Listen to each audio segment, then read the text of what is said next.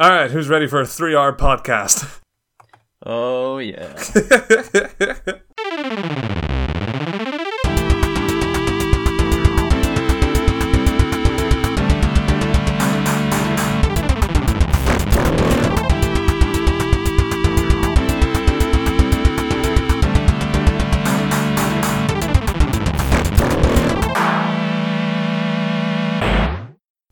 So, follow-up. First off, congratulations for your little fucking wager win last week. You absolute fucking bastard. Yeah, I was a little bit worried that you wouldn't include it out of spite, but you did, so that's good. Unfortunately, I did it badly, though, and I'll explain why. Even though halfway through the episode is when you started the wager, and then as the episode went on, as you counted up the amount of times I said 100%, that's when you sort of engaged in a second wager to see how many could go. And what happened was, as I was editing, I'd already deleted the preamble to what you were getting at, like, and why there was a break happening. So I didn't have any segue to there being a break in the middle of the episode by the time I realized it would have been good to keep that to keep in what you were saying. So it ended up all getting smushed at the end and had resolved itself just as it started at the very last second of the episode, making it impossible to enjoy from anyone that wasn't you or I. That's a shame, because I was wondering where you put it at the end. I was like, maybe he's trying to save face. Like, if the audience is like playing along and they hear the worst of it, and me going, right, he's going to say it at least twice, and I managed to get 4. Yeah, you got 4. And I'm going like, yeah, like secretly, and then I'm just making fun of you by the end, going, yeah, 100%. You, like, maybe upon replay, you could hear the shit-eating grin in my voice as I'm saying it. I actually boosted one of them in the audio. Yeah, I noticed that. Where you went, yes. But I didn't know what you were talking about. I didn't catch it in the moment. I know, that was by design. I was keeping them down. I was like, yes. So I was like, the audience is going to hear that, but Lee's not. Yeah, it's not for me being too precious or anything. I just literally fucked up the edit, and there was no way, without incredible difficulty, trying to get it all set up so that it made sense in context. So what I thought I'd do is I'd keep the semblance of it by the end, and then eager listeners could go back, or we could explain it this episode, and then somebody can go back and check it out there. And that would be the best we could do, because it was too late. A shame, but also good work, nonetheless. I have a little bit of follow-up, which is that I suppose, like you mentioned it in our clash of the egos at the end of the last episode. You used the word exhibitionism. And I've said something to the effect of, I don't think that word means what you think it means. Yeah. And it occurred to me, I never actually said what it was that it meant. Maybe it was because I was slightly embarrassed, but for the sake of follow-up, for posterity, exhibitionism refers to the fetish for exposing oneself in public. Yeah, I know. But I mean, I assume the root term still refers to, like, gallery making, or, I don't know, like performance art and shit like that. I suppose performance art could be one way of describing it. Yeah, fair enough. That's your follow-up? You didn't explain exhibitionism? Yeah, that's about it. It's like, I just love the mental image of you like holed up for a week, like, I didn't do it. I missed my chance. They have to know. I can't live with the possibility that someone could come away from that thinking that I didn't know what the word means.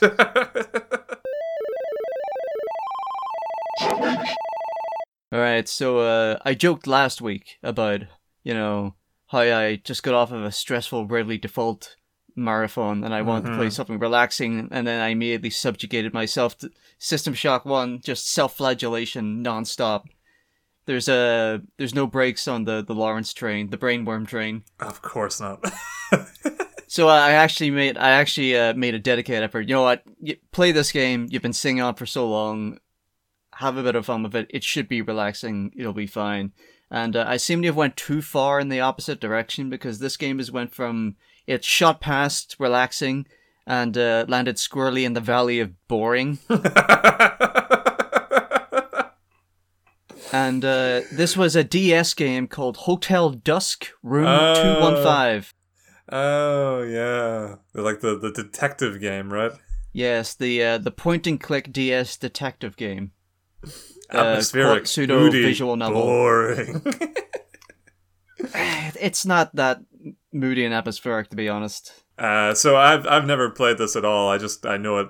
I know what it looks like, and it did get a little reference in Smash Brothers, I believe, really? as one of the little the not stickers, whatever they're called, spirits these days in Smash Ultimate. So I don't really know how this game works at all. So you hold on it. You hold the DS on its side, like you were reading an ebook or something.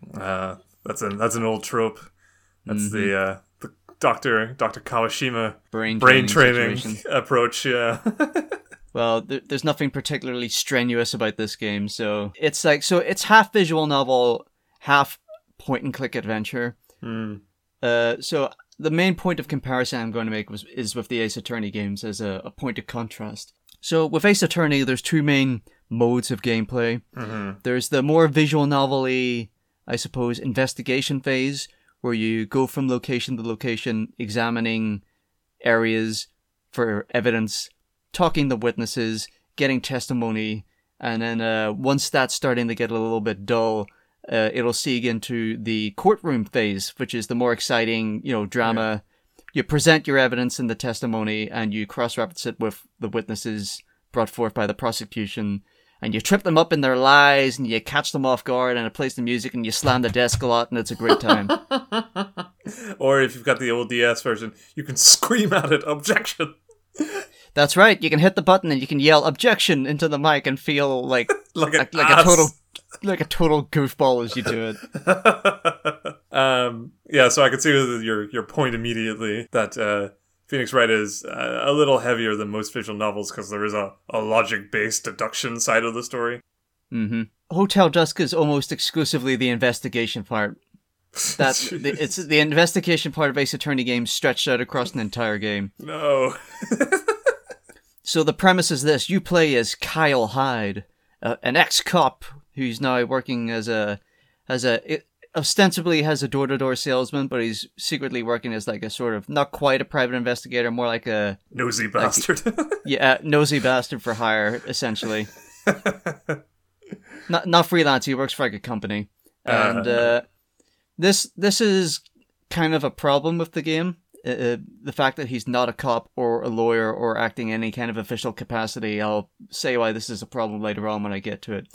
And he arrives at the Hotel Dusk. He's looking for an ex-partner of his who was crooked and whom he shot back in the day, which was what led to him being fired from the force. And he's looking for clues to his whereabouts in the eponymous Hotel Dusk.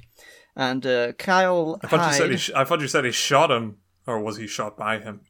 No, he shot his partner because his partner was bent. Okay. But he didn't kill his partner then, he just wounded him. He got shot, he fell into the Hudson, and they never found the body. It's one of those situations.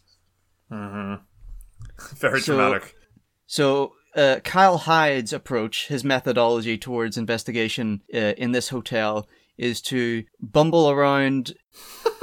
is to wander around cracking wise and being like the disgruntled former cop that he is, with like a drinking problem and like his like crummy jacket and like his tie loosened. And it's speaking to everyone in the hotel, asking them incredibly personal questions that for no reason they should ever answer, getting up all in their business, prying from them their deepest, darkest secrets, and hoping that eventually if he does this to enough people, an overarching conspiracy will emerge from which he can derive what he wants. Wow, it's like the Miss Marple approach.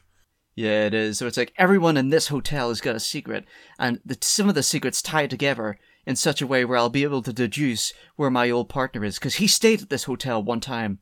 I think that's what the clues lead.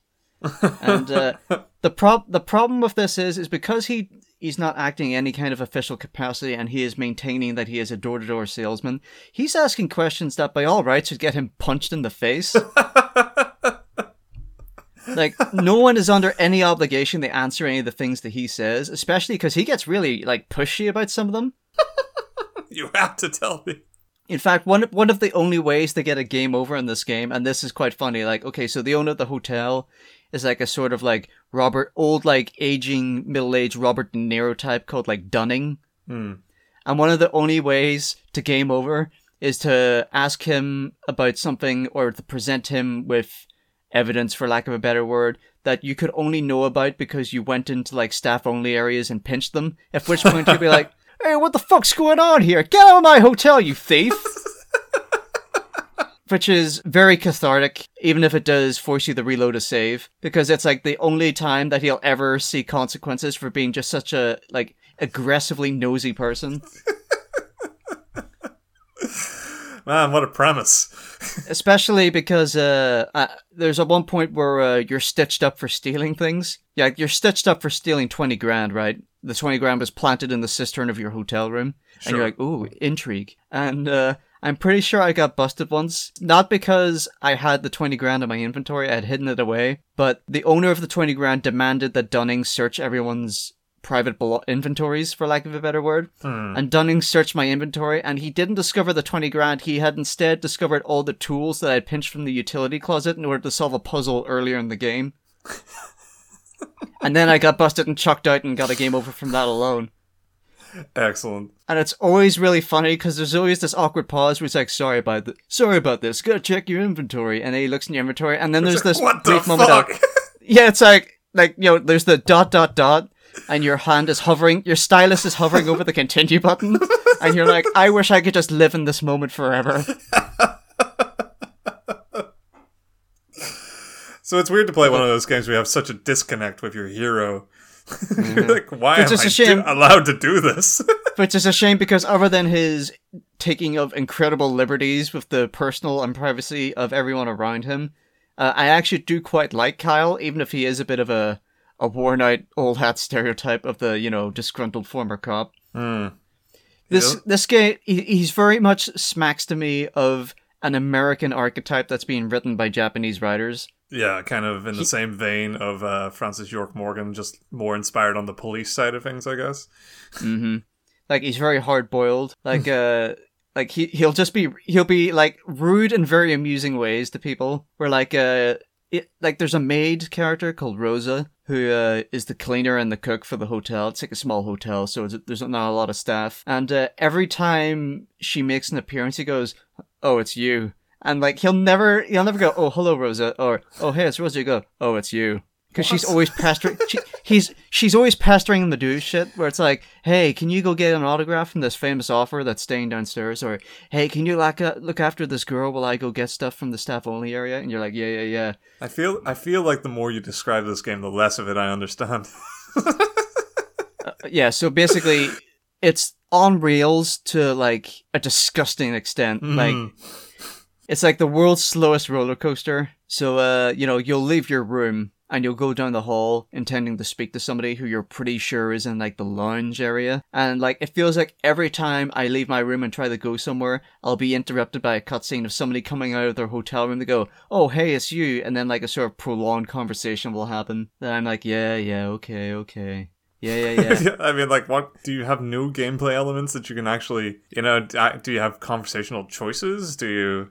Occasionally, you'll be presented with conversational choices. Some of them, if you pick wrong, you'll get a game over because the person, usually Dunning, will say, "Get the fuck out of my hotel." Yeah, alright, yeah, that makes some sense. And sometimes they'll be like, "Oh, I've got this person on the ropes. They're about to divulge a secret," and then you'll make a misstep, and they'll be like, "Nah, I'm not going to tell you." Okay. I was going to tell you, even though I shouldn't. But I'm not. But no, I'm not going to. I've done the sensible thing. And then what does the game sort of game over and bring you back to the main screen, or? Basically, it goes, "Yeah, you shouldn't have done that. You fucked up. Try again." Yeah. So the actual gameplay, aside from tapping through conversations, is that you've got on the left hand side. Well, I've got left hand mode on because I'm a lefty, right?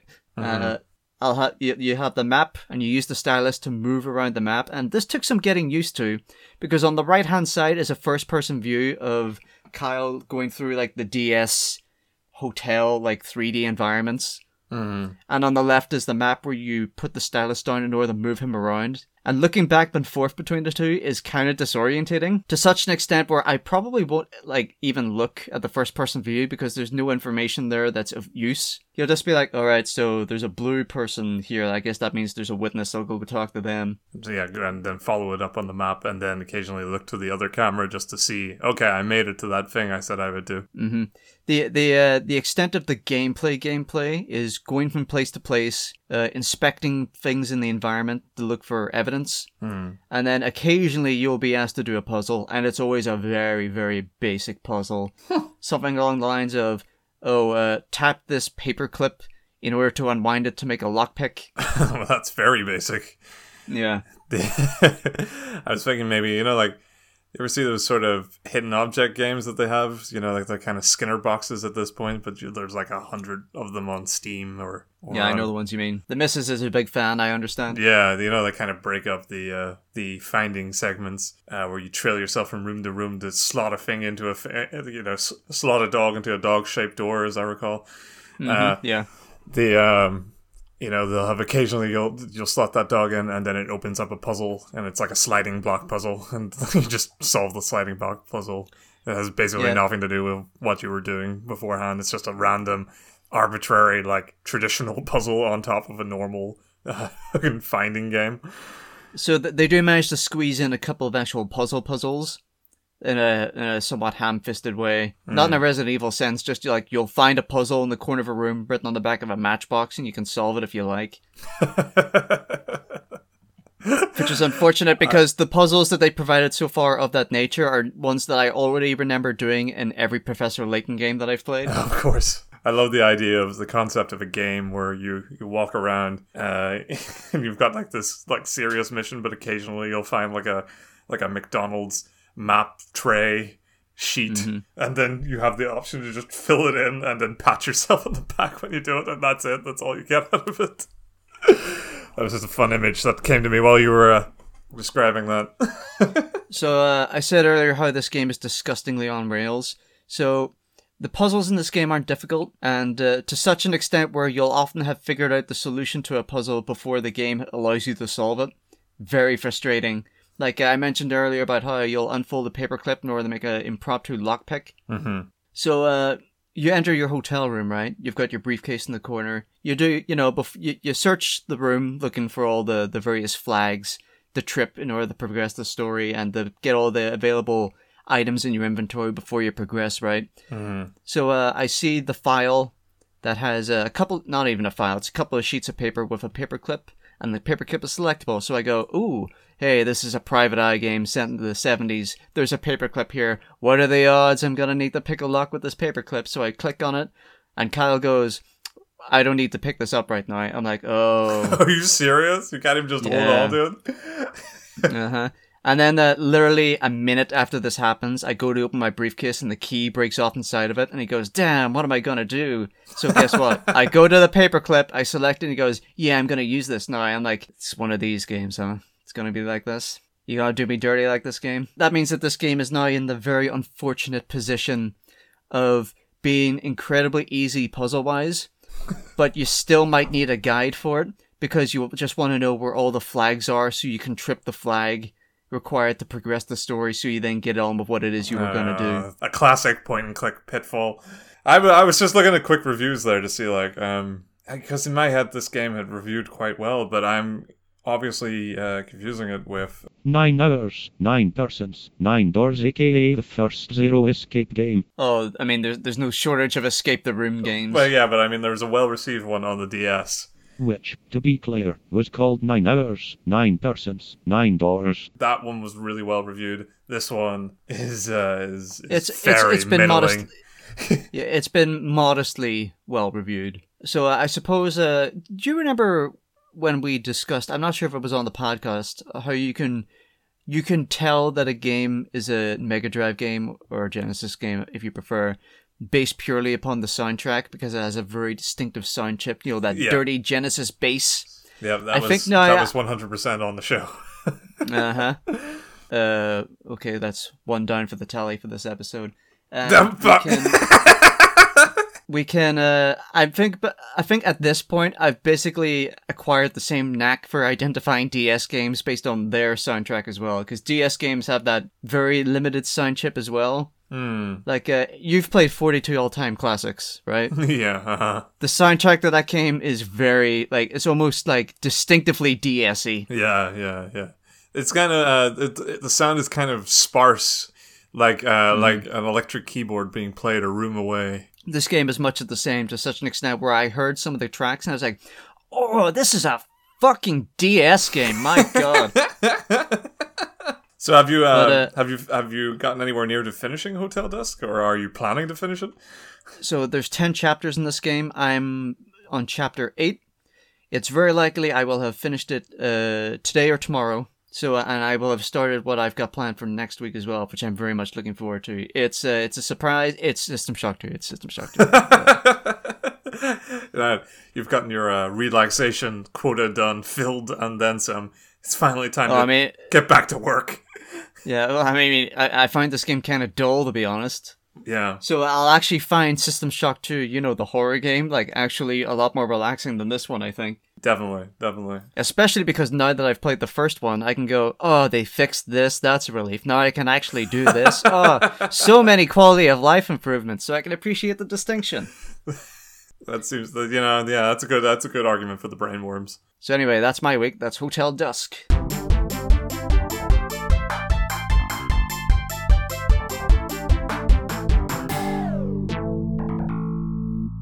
Okay, so we're gonna jump into 3 separate topics, all of which hopefully I'll blast through. But it being our 3-hour podcast week, it's maybe not. So I promised 2 weeks ago / 1 week ago that we're going to do Anime Cubbyhole, the latest of the cubbyholes. So this week we're finally doing it. Anime Cubbyhole number 1. We're doing it first so that it's too late. You're committed now. No backing out. If we sprawl out into something else, it's just all staying in this time because Anime Cubbyhole has to stay. Great. Like the more weeks that get away from having written these thoughts out, the less tangible they seem to me. The less I'm now just reading the words of a person long gone. Is it even me? I'm not that person anymore. I didn't think Cowboy Bebop was any good at all. Fuck this guy. So I watched Cowboy Bebop. Oh, very good. And how did you find it? I found it. Did you enjoy one of the greatest animes of all time, Lee? That's right, I did. I mean, yeah, obviously it's fucking great. Everybody knows that. Sometimes it's not really worth fighting the cause. So I've really, all I've done is sort of list a bunch of stray thoughts. One was that I did find it weird, or is it weird? Is it weird that I like episodic adventure format more in the act of writing them than I do in the act of viewing them? Because I think I don't like starting whole new adventures week by week because my brain is bad. And this has been a problem before with, in particular, most poignantly, I struggled to enjoy as much as the world seemed to, the third part of JoJo's Bizarre Adventure, for its stop-start, villain a week episode structure.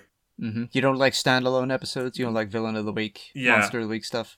I do. I struggle with it. I didn't struggle with it as a kid, but I guess I'm starting to now.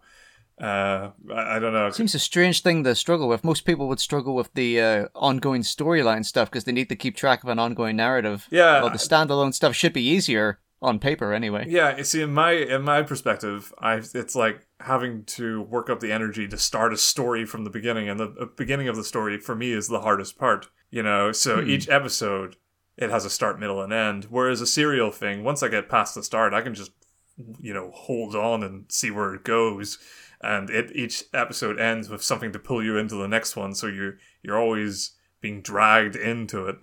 Whereas episodic ones, they're so self-contained that you end up... And this is why, like, for example, with Back to JoJo's Bizarre Adventure, why the 4th and 5th series parts I didn't have nearly as much of a problem with, because the 4th one is one long interconnected story broken into little tiny stories and sort of side stories based around a long lingering plot. And the 5th one, it's it's kind of the exact same thing as the third one. But I guess the mission statement and the variety of what was going on in their goal was a little more distinct each episode. They don't spend any time in one location. Like at the end of one encounter, one villain of the week, which takes about 2 episodes to finish, they've finished going to the place that they were trying to go to the episode before. That's all a long side tangent to say that I struggled a little bit with Cowboy Bebop. Just because its episodic nature is really episodic, to the point where it for at least the first half of the show, it's there's basically no serial elements to it whatsoever. It's like it just feels like the random adventures of these space cowboys, and I found that like hard to get into because I was like, yeah, I mean they're really cool concepts, but am I actually going to see? Like, are these characters going to really step into their own at any point? Do you mean that in the sense that you find it hard to get invested in standalone episodes? Yeah, it would take me a while to engage with what the episode was starting to, or was what the concept of the episode was. Right, okay. I have to say, I'm a little bit surprised to hear that. I would think that standalone, self-contained episodes would be more your bag because it suits your approach of hopping from thing to thing and coming back at later dates, that sort of thing.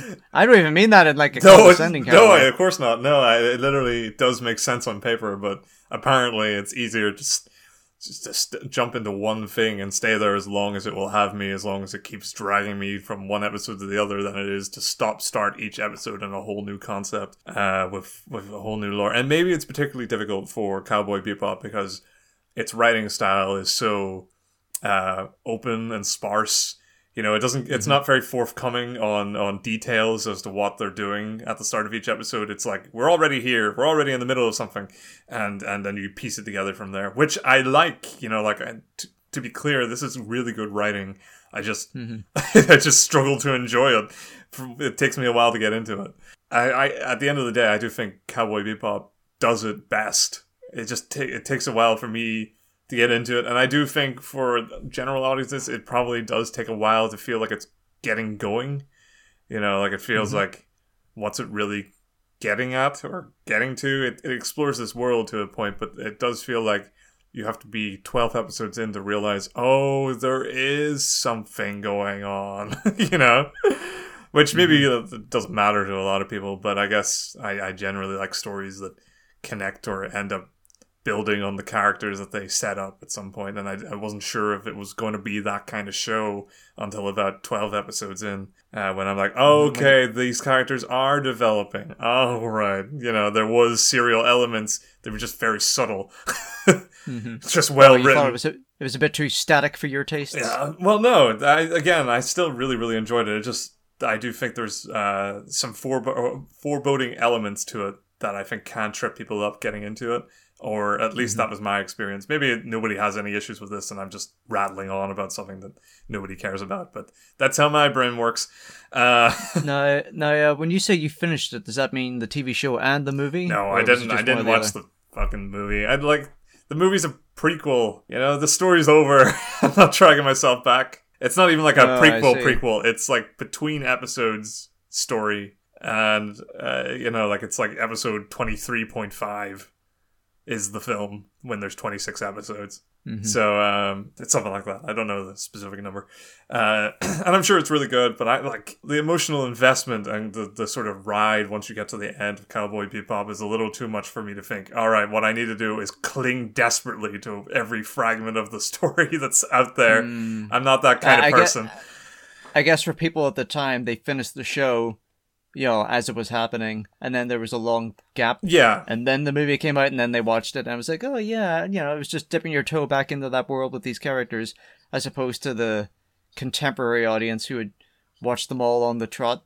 Yeah. Which is probably a different experience. To be fair, I definitely prefer the idea that the movie isn't like a contingent, you know, it's not a necessary sequel to the show. I think the show ends perfectly. I think it starts perfectly. I think it doesn't need to go any further back than where the show starts. You know, like if they were going to do any continuation, another episode of Cowboy Bebop that's slightly longer is a good way to do it. I just don't know if I can like, muster the will to something that seems so ancillary to what was in my head like a perfect package. You know, like, okay, yes, they wanted to go back and they wanted to tell one more thing and all, but I feel like the character arcs were already told, and there's more of a chance of them muddying the water or ruining it than there is for them to like, yes, one last write-off goodbye to these great characters. You know, I maybe I'm playing it overly safe. I'm sure a lot of people do like the film. Consensus on the movie is that it is great, as far as I understand. Okay.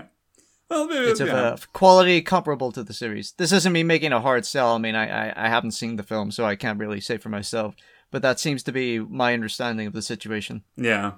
All right. Well, fair enough. Maybe I'll get around to it. Maybe I'll give it the same amount of years that the world gave it, and see if like the desperation sets in to see it just a little touch more of Cowboy Bebop, where it's all still fresh. I'm like, okay, I like sitting in the afterglow of such things. It's really good. I liked everybody on the team, which is rare. It's definitely like shows where there are characters in this same setup that you end up not liking or choosing favorites or so on. But no, I genuinely liked everybody pretty evenly, even Edu. It's all right, Lee. You can say Ed. It's fine. People won't mind. It was supposed to be a joke. So did you watch the dub or the sub here? I watched the sub. Really? Most people would opt for the dub. I feel like this is the one series in particular where most people would actually be inclined to think that the dub is the better version. Yeah, it's the whole thing is that the dub was at a time for a lot of American viewers, like the first one of the sort of Toonami block of edgy new cool things coming through when anime was just getting big. To have a dub that proficient on something that mature obviously left a lasting impact, but I think I tried a little bit of it and I wasn't really gelling with the voices I had in my head. You weren't gelling with Steve Blum and his like career-defining role? No, I think he was fine. I had already grown attached to the voices in Japanese.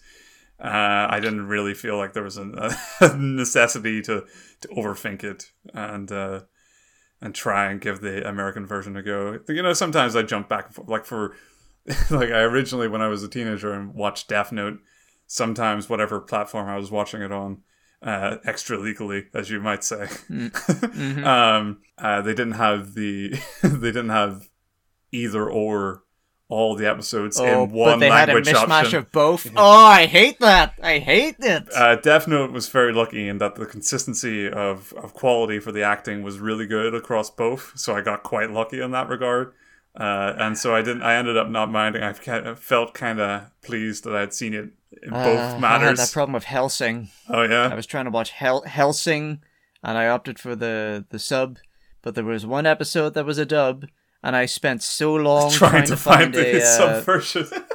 a source of a sub version, but they all must have had the same source, I take it. Yeah. Because all I could find was the dub version, and you know what? Hey, Crispin Freeman's got a nice voice. He's a sexy dude, but it's not what I was looking for.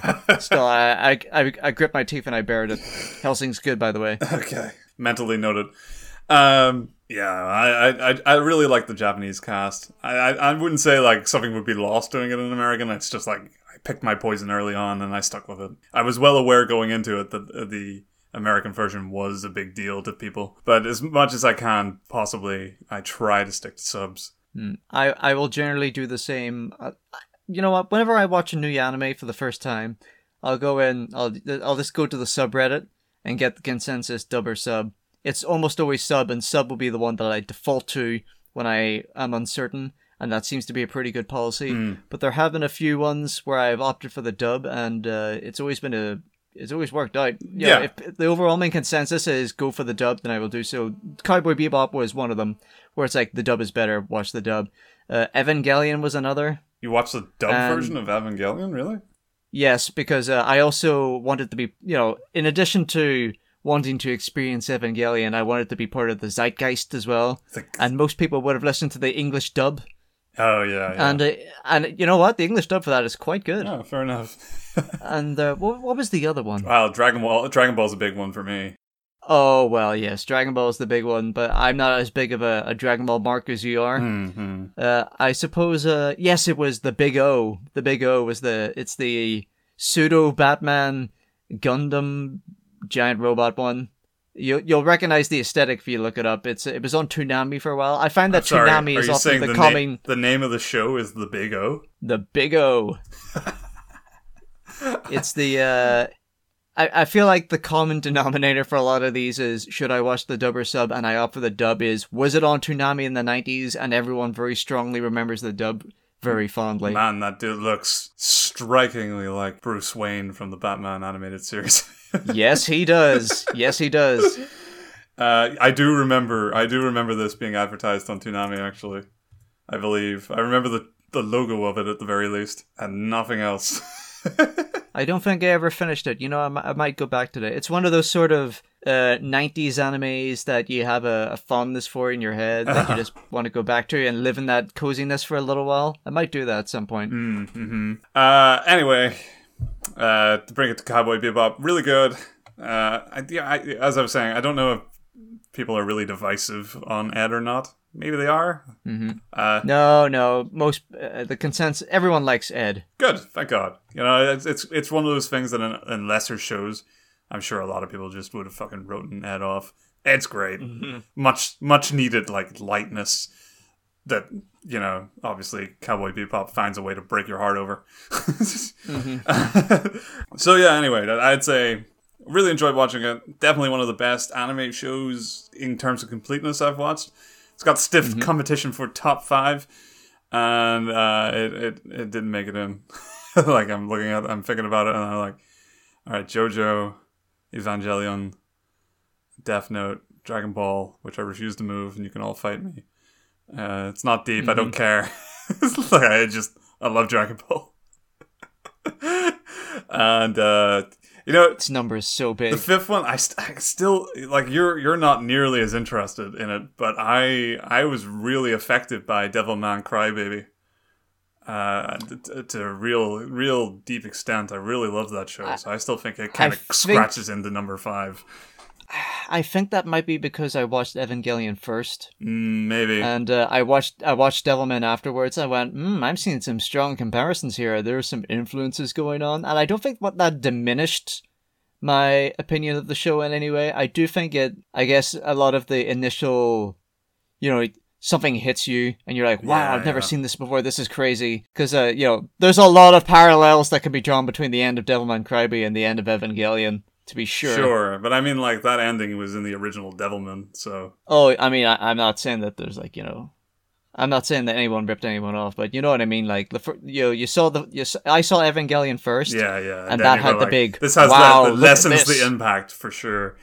Well, to be fair, it didn't work in reverse. I felt like the end of Evangelion struck me just as hard in a totally different way. Well, it's something, all right. It's wonderful. Woo! And both endings of Evangelion, I really loved. We've talked about it before. You didn't really love the original ending of the show. I thought that was great on its own. My exact phrasing was the only show I've seen where the response to running out of money was to disappear up its own ass.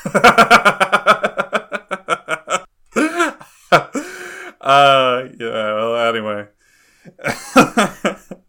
Other anime I watched, I've continued my adventures, my Digimon adventures, : Oh, lovely. So it's like 12 episodes in now, I believe. I suppose I should ask, you know, since this might be a recurring question, dub or sub? Dub, I take it? The dub's not out. It's that fresh. Oh, you're watching. Oh, yes, you're watching the new show. That's right. My mistake. I thought, I was thinking of Digimon Adventure 1. No. I mean, when you get there, you gotta do dub. Like, that's like watching. That's another trying to watch the Pokemon anime in Japanese. You can't do that. No, it's just not the way things are done. It's just not right. It's unnatural. Yeah, so I'm watching Digimon Adventure : for those who didn't check that episode, whatever that was. So I'm still watching it. I guess spoilers for the children's TV show. But there was a recently, and by recently I mean this was about 3 weeks ago, but there was recently a traumatic episode Not like our grown-up cartoons, Yeah. that's for sure. not the same, not the same type of trauma, but a traumatic episode where Ogremon, staple series bad guy, and this time honor-bound anime warrior, gets betrayed by the villains and crushed to death in a shot that is as scarring as it is hilarious. That's what I like about Digimon over Pokemon. It's not afraid it doesn't fuck around. Yeah, they really try to drive home just how awful this event is. And for a kids show, There's some wipeouts in this show. It's pretty brutal, I'll be honest. There's just a shot where nothing happens, and then suddenly Ogremon is flattened under a massive foot, Monty Python style. But then we see his disinterred corpse, and it's just rough. Sure, the villain of Digimon Data Squad was just a genocidal maniac who just committed atrocities all the time, and it was played for this is like the end of this is like the wiping out of a people. This is fucked up. Yeah. Which is good. And the same thing is in this Digimon one where there's like an underlying threat to all of Japan / the world, that if these kids don't finish this adventure quick enough, Ty's mother's gonna fucking starve to death, which is pretty bleak. Nice. There's like an electronic blackout, but it's affecting their food supplies, and they don't spare details of how this affects the world. Yeah, it's pretty great. I mean, there was a part where they could have got nuked to death that very early on. They solved that, but then but that was kind of like, there's no way they're gonna nuke Japan. Yeah, who would do something like that? There's just no way. But they haven't let up on the. By the way, Japan is going to suffer unless these fucking kids get their shit together in the digital world. Oh yeah, yeah. Like I said, no fucking around in this show. Yeah. You're thrown into a hostile environment, and you either shape up or you get fucked. You get eaten alive by some giant creature with a really complicated name. Yeah, so I mean, I'm still watching it. It's very formulaic, so there's really not much to talk about past that point. The other show I watched last on this list is Extra Olympia Kyclos. Extra Olympia, what now? Extra Olympia Kyclos. Haven't you heard? So this is an ongoing, and for quite a while now, ongoing weekly manga in Jump Shonen that has only recently got its big day anime adaptation. Oh, this looks pleasingly offbeat. Yeah. So it's by far the weirdest show I think I've started watching in anime, because I don't think I've ever watched a straight up comedy in anime. But this is that. I mean, I guess the closest I've watched to straight up comedy was Persona 4, the animation, which is fucking hilarious. But this, I mean, like it's 5-minute long episodes. There's a new one every week, and it's about a guy who I'll dare to call, but I might be misremembering. His name is Demetrius, Demetrius, something like that, who is an athletically built potter in ancient Greece, who is afraid of the Olympics and violence. And every episode, he kind of gets into an argument with the greedy mayor of his town, and then ends up getting time traveling to 1960s Tokyo, where the Olympics is taking place.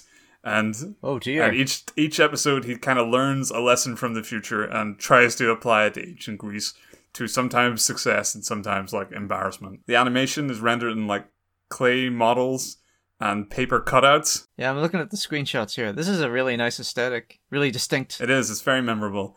I think, and I mean, it's all absurd. It's really, really quick. I mean, if I were a kid and watching this, this would be the greatest fucking show. As an adult, it's quaint, it's cute. I check in on it now and then. I don't try to make a big deal out of it. Like, I don't have to catch every episode. Best part about it is every episode ends in a very short song about an element of ancient Greek living, usually. And oftentimes they're just fucking hilarious. Are you familiar with that "Who are you? I am from ancient Greece" meme? No. No, that's okay. Don't worry about it. It's from the dark net as usual. Yeah, so I mean, I recommend it. Although it's not like a serious, like, this will change your life recommendation. Just like, give it a few episodes. If it's your kind of comedy, then it's your kind of comedy. If it's not, then whatever. Like, I'm glad I've watched maybe 10 episodes. Just like you're glad you've watched or listened to 10 episodes of Factor Man, baby. 10th anniversary. Absolutely. Bam, bam, bam. We've come so far. We've improved so much. I've literally listened to the first episode today, and we don't sound any different 10 episodes on. I know. In episode 1, I was recording this in a cubby hole in the corner of my room with a terrible mic. now I'm recording it in the cubby hole in the corner of my room with a fairly good mic.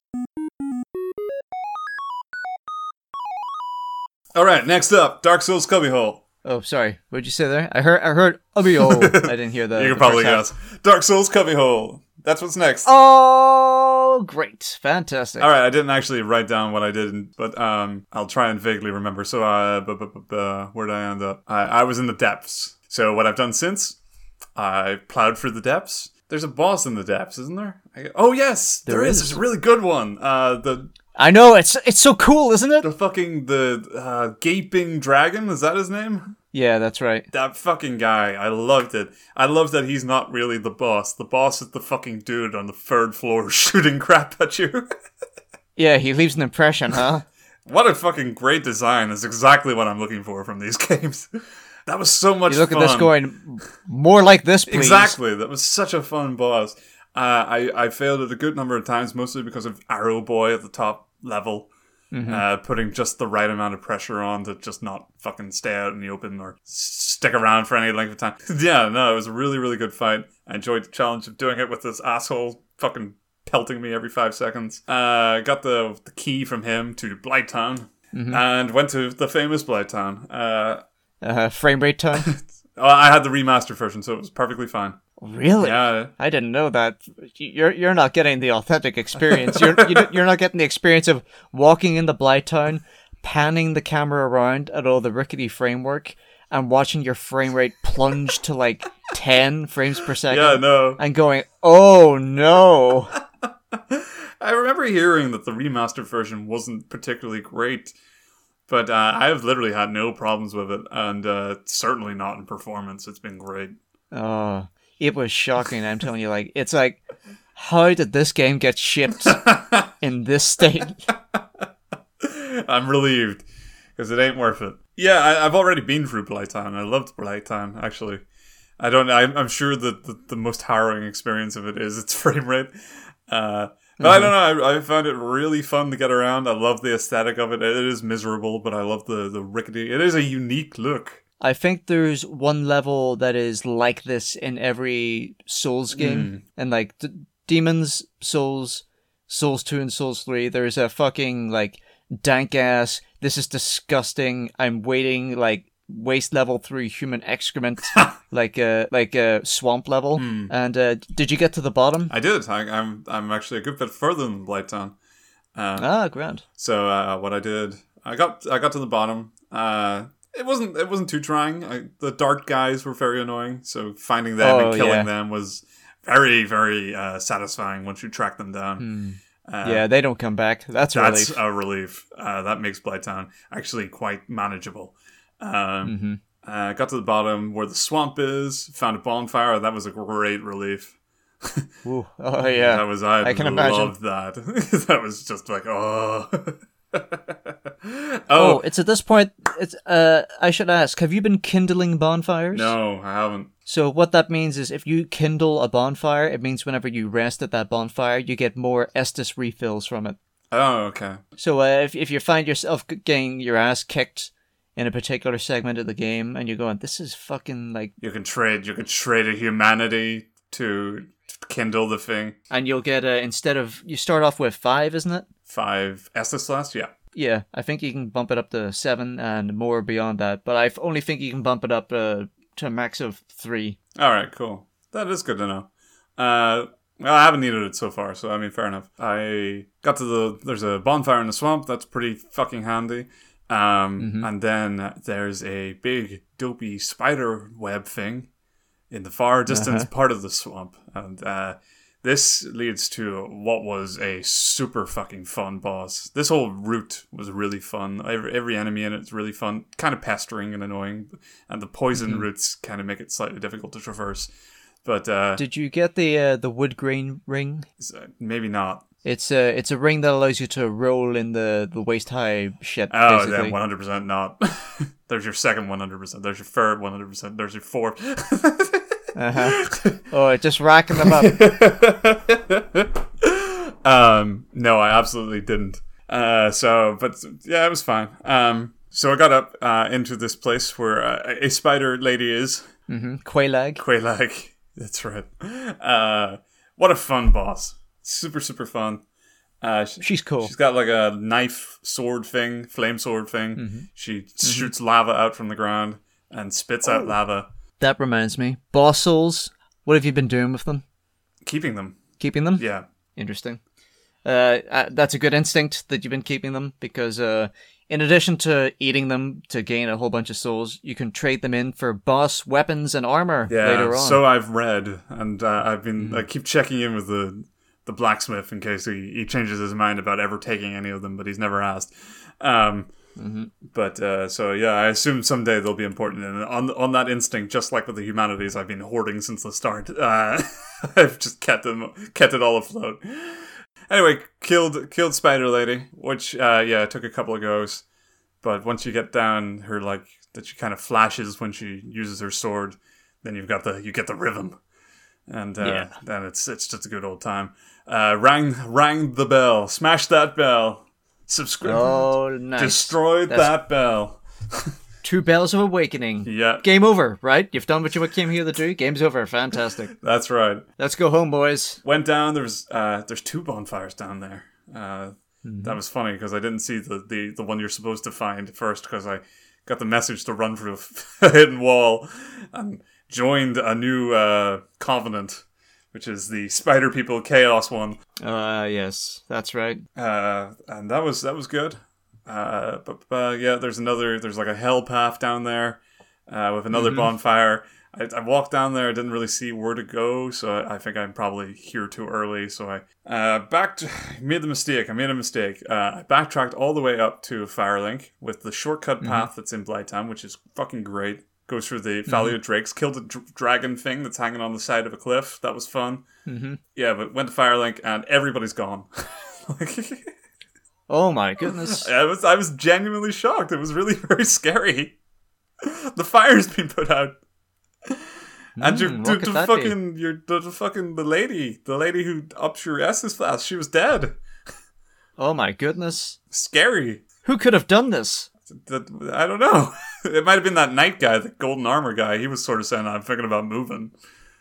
Could have been him. But I don't know. Lautrec, yeah. He was like, me. I'm thinking of. A bit tired of this spot. Might get out of here. And you know it's bad when the guy who fucking chuckles at you from the bonfire, he was fucking distressed. Oh, yes, I know the one, the crestfallen warrior. Yeah, that guy who's been like, "You're gonna die out there." You go to him and he's like, "You rang the bell. Everybody's gone. It's getting really, really scary these days." And I'm like, "Oh man. What a downer." I liked you more when you were a prick. Anyway, I actually made that whole backtrack because I had a new Firekeeper soul or whatever they're called. And I was looking to upgrade my Estus Flask, and then I came back to find her dead. And I was like, fuck! So I had to go all the way back down through Blighttown to my new covenant because Spider Lady does the same thing, but I didn't have the fucking upgrade at the time. From the Fire Lady, the one who's dead, her name's Anastasia, I think, or something like that. There's an item on her body. Did you get it? I did. Excellent. You will be making use of that at some point. Okay. I will say no more. Great. Anyway, so I went back up. I did the thing. I went to the gate where Sigmund was, or Sigmire was, that had opened after ringing the 2 bells, and I walked in and was fighting off some lizard guys, and I was like, these lizard guys are a little strong, like surprisingly strong. Not kicking my ass, but in groups, I feel like I'm being more than challenged than by these sort of mid-level, next rung up guys. You know, I expected when you're walking through the swamp and you're kicking everything's ass, you kind of think that the next place you're supposed to go is probably going to be something a little more like mid-level, you know, more than a couple of swipes, but a little bit of parrying and you're good. But the lizard guys are like 2 parries and a fucking swipe, so it might be a little early to be going through Ser's Fortress or whatever you call this place. Sen's Fortress. That's it. AKA Sen's Funhouse, as everyone likes to call it. Yeah, so I'm not entirely certain that's the first path, so I'm thinking I'll potter around a bit and see if I might get Sif now. I think I'm probably at the right level for that. Oh yeah, you can take Sif at this point. I should say that canonically or on the critical path, Sen's Fortress is the way to go after you've rung the 2 bells. But no pressure. Do what you like. Cool. It's one of those games where you can take a side route and see where it takes you. On that note, so the bottom of Blighttown, right? Mm. At one end, there is the area leaning towards Quelaag's boss arena. In the other direction, there's another area at the other corner. Did you go in there? I did go there. I'm not sure if I saw what I was supposed to see, because I climbed a tree and got a thing, like a shield. Mm-hmm. Crap. There is shield. I would suggest that you take a closer look in there. You might find something of interest. Right, okay. Alright, That's all I'm going to say. Yeah, because my friend Andy Clark, who I've mentioned a couple of times on the show, he suggested track out that tree as well. And and when I got there and got the plank and that was it, I was like, maybe we were talking about something else. Or I got confused. But apparently, no, it is that tree. Alright, okay, I'll go back. Okay. That's all that I'll say. Alright, cool. But yeah, I'm having a good time. That's pretty much the progress I've made as far as I remember. The one thing that was ringing in my head a little bit recently, though, I kind of feel like now I'm at a point. I'm a good bit into Dark Souls, and I now more than ever do I feel absolutely baffled by the Dark Souls memes. Like, I feel like I should have caught on at some point and been like, yeah, the memes are starting to kick in. They're making sense. Like, get good, lol. Mm-hmm. But I fundamentally think that Get Good is still a demonstrably lame meme. Oh, a lot of the memes stem from the PvP scene. Okay, but no, I mean in common parlance from someone who wasn't into Dark Souls for the longest time, I've only heard Get Good in the context of if you're not enjoying Dark Souls, get good. Mm-hmm. And I'm like, that's not really what happened, though. I didn't get good at Dark Souls. I think I'm still pretty bad at it. I just... Well, I mean... I grinded a little bit, I guess. I mean, I won't deny there is a small element of elitism at play there, but I guess it's because you weren't the intended recipient for that advice, if it could be called that. It's all those people who aren't really used to this kind of game, who don't have, I guess...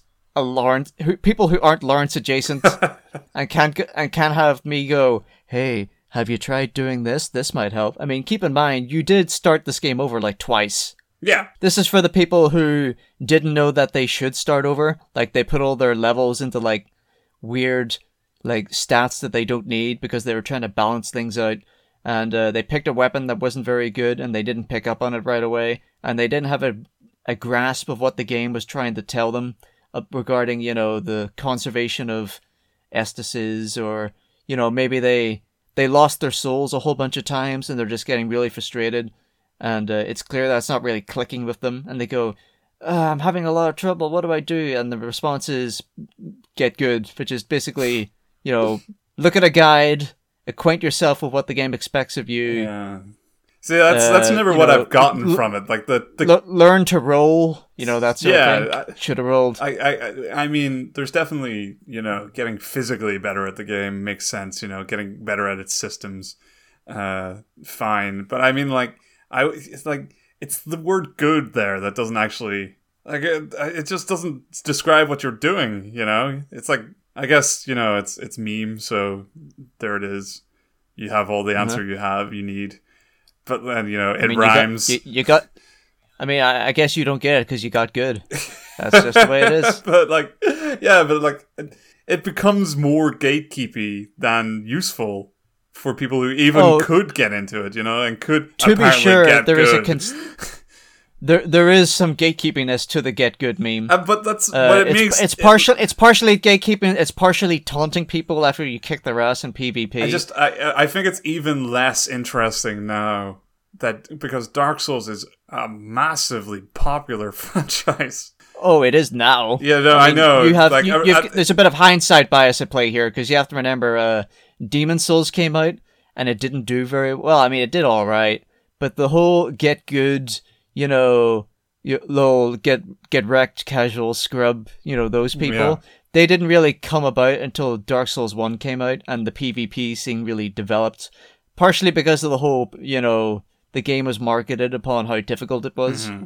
And I had a lot of people who weren't used to difficult games playing it when it came out and bouncing off of it super hard. Yeah. I mean, it doesn't help that it had the whole, you know, prepare to die, you're going to die over and over and over marketing campaign when it first came out. I guess, okay. So I guess I get it. It's just that I found it very... Because you keep hearing it even after Dark Souls 3 came out. And, like, not only is, like, the tiredest of memes, but it's also, like, this is a massive fucking franchise. You know, like, people are good, you know, they get it. You know, like, it's mainstream now, so it's not even gatekeeping that makes any sense. It's just like a lame, derisive thing against some people who don't enjoy it at this point. Well, the get good meme originated with this game. Yeah, so I mean, I got it in its context. If only out of because, you know, memes don't just die. Yeah, unfortunately. They evolve. They evolve or sort of stagnate, I guess. But, yeah, alright. Well, whatever. Anyway, that's Dark Souls Corner. Cubbyhole. Damn it. Whoa, you're tilting your hand a little bit there. Oh, yeah, I'm fucking... Making clear influences a bit too easily there, a bit too transparent.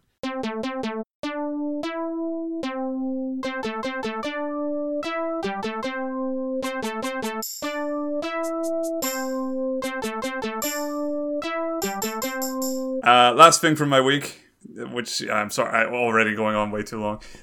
I've been playing The Outer Worlds. The Outer Worlds or The Outer Wilds? The Outer Worlds. Okay, so the Obsidian one, right? Obsidian's lunch-eating simulator. That's right. There's not a lot to talk about, to be honest. I just thought I'd bring it up because I've been playing. I'm about 12 hours into it. I've been saying the number 12 quite a bit this week. And it's okay. I've just realized that. What is with numbers? It's like some kind of weird numerology. There's 100%, there's 12. What's going on here? The subliminal messaging is becoming a bit too obvious. Yeah, I'm laying the foundation for a secret code. 100 minus 12 is 88. That took me way too long to do. What happened in the year 1988? What happened? That's when Zelda 2 came out. He made up. Zelda 2, something 2 minus 88. 86. Mario 2 came out. This is a great bit. Next bit. Right. I think it's alright, so I've been playing Outer Worlds, and I think it's the first game I've played in a long while where I felt deeply uncritical. Borderline mindless. I mean, like, we've heard criticism of the open worlds. I mean, everybody liked it for the lunch stealing inherent, where it is Fallout, but not jank as balls.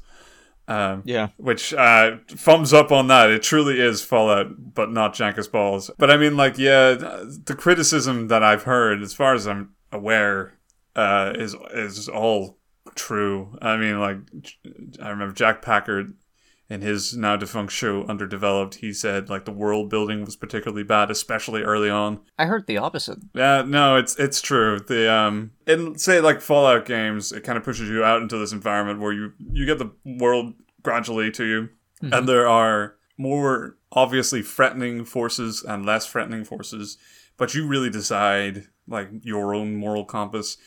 The Outer Worlds is deeply pushing for you to see one side as a sort of legitimate, this is the good guy side, like and you can bail on it anytime you want, which is good, but you could be a corporate stooge. But like, the world, you can't deny that the world is actively ruined by these companies. You know, like, the setting of it doesn't allow for a real debate on, like, what's the best way to handle this colony of planets.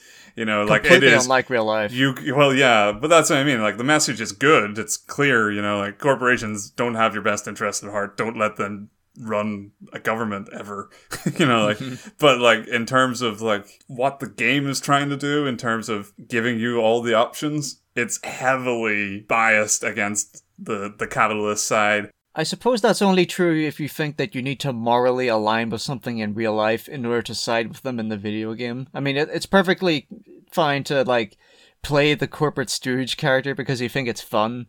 Like, to just be like, I'm gonna toady up to these corporations and be a little, like, Randall with his, like, Randall from Recess with his little notebook out, that sort of thing. Here's the point Jack Packard made was that at the start of the game, there's this lost ship that your character is rescued from and revitalized from, where people from Earth have been sent to this space colony to be the next sort of inhabitants of these planets, and it has been lost for 50 odd years or something like that.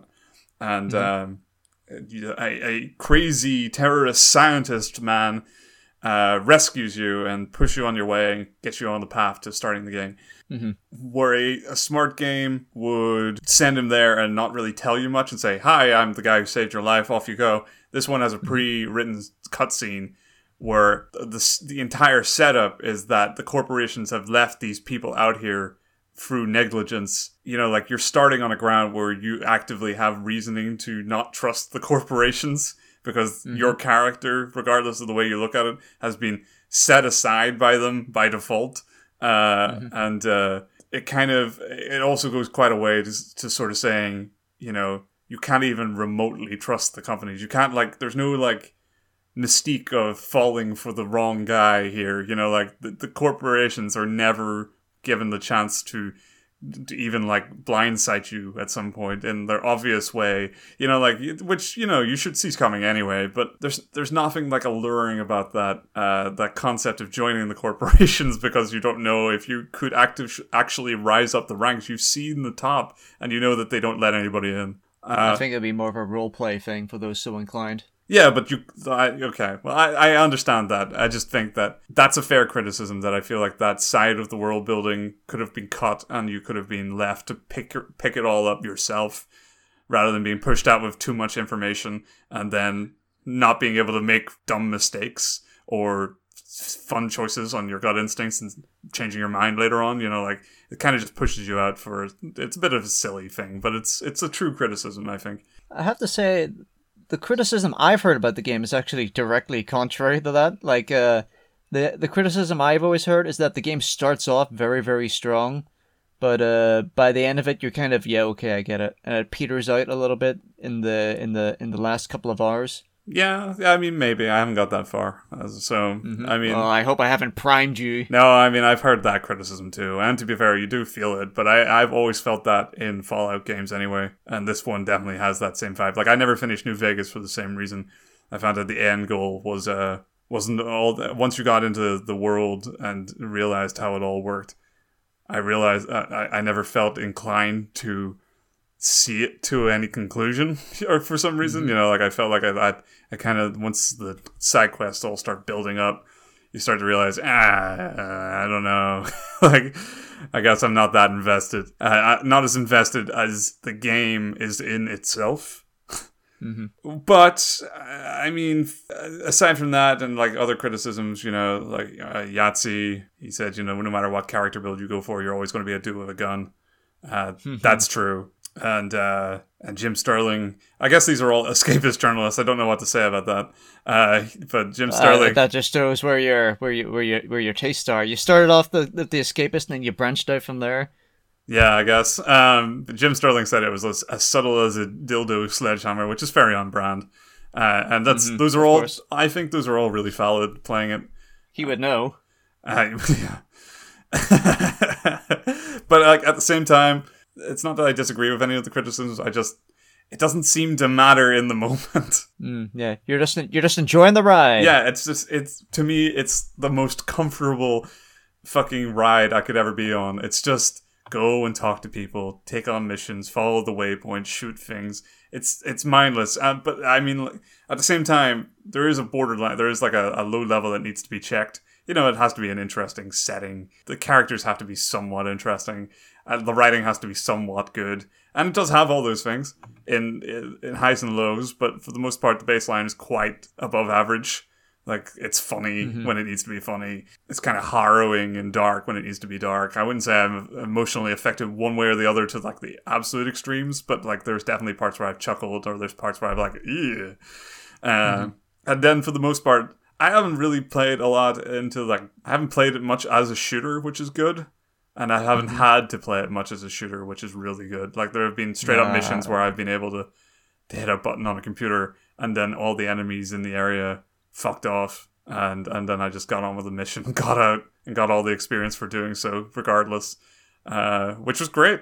That's the character I rolled, and that's what I went with, so I'm happy about that. It doesn't work all the time, especially if you do side missions. There are parts where you just have to shoot your way through, and I do side missions, but at the same time, the combat's not hard. And actually, it gives you too many tools. It gives you way too much health packs and that you can carry on infinitely, and it gives you a slow-mo shoot button thing, which you really don't need. And not only that, if you have companions, not only will they shoot things for you and never really die, but they both have a instant kill this thing button. So like you really just have a fucking arsenal of things that allow you to get away with not having to do much combat at all. But I mean, my advice to anybody who isn't playing the game with like Lone Wolf, I have no companions. Don't put any points into combat. Your character doesn't need any points in combat at all, and I regret putting the ones that I did in there. Oh, you say that, but just wait till you get to that one quest where you're separated from your party and you have to do things on your own and you have to be reunited with them. Could be the case. I'd find it hard to believe that they would make such a grand error for anything critical to the story path, but sure. Anyway, yeah, I've literally just been playing side missions and the missions of this. I really like the world. How's the writing? The writing's really good. It's the original guys who did the original Fallout. It's got the Obsidian touch. Yeah, it really does. It's really quite funny, I find. It is really, like, the moralism in it isn't very deep, but at the same time, I'm really not there for that. I'm really here for just a be somewhere in a cool aesthetic, lose myself in this kind of universe for a while. And it's ticking that box really fucking well. And the writing goes a long way to make it so, because even though I don't listen to everything every character has to say, I do tend to stick around. And especially the companions that you get, that you build your little posse. Anytime they have a side mission, I am instantly compelled to do them, because I'm like, I really like these characters. All but the one that doesn't. Maybe they'll open up later, but like at the moment they're kind of just like, I'm a cool person that keeps myself to myself, and I'm like, that's cool, that's a fine character trait, but like that instantly puts you on the lesser foot next to these subtly interesting characters or overtly interesting characters. The Vincent of the group. I don't know what that means. I'm referencing FF7, a game that I have not played. Cool. Oh, just blowing myself wide open on that one. But yeah, I don't know. I'm literally just playing through it. I guess I'm sorry to the critics and fingers of the world, but like truly, despite it, one way or another, I just find this very comforting. Which, by the way, is what we're up against, comrades. The true enemy is comfort. So I don't know if they factored that into the message of the game. Never forget what the true adversary looks like.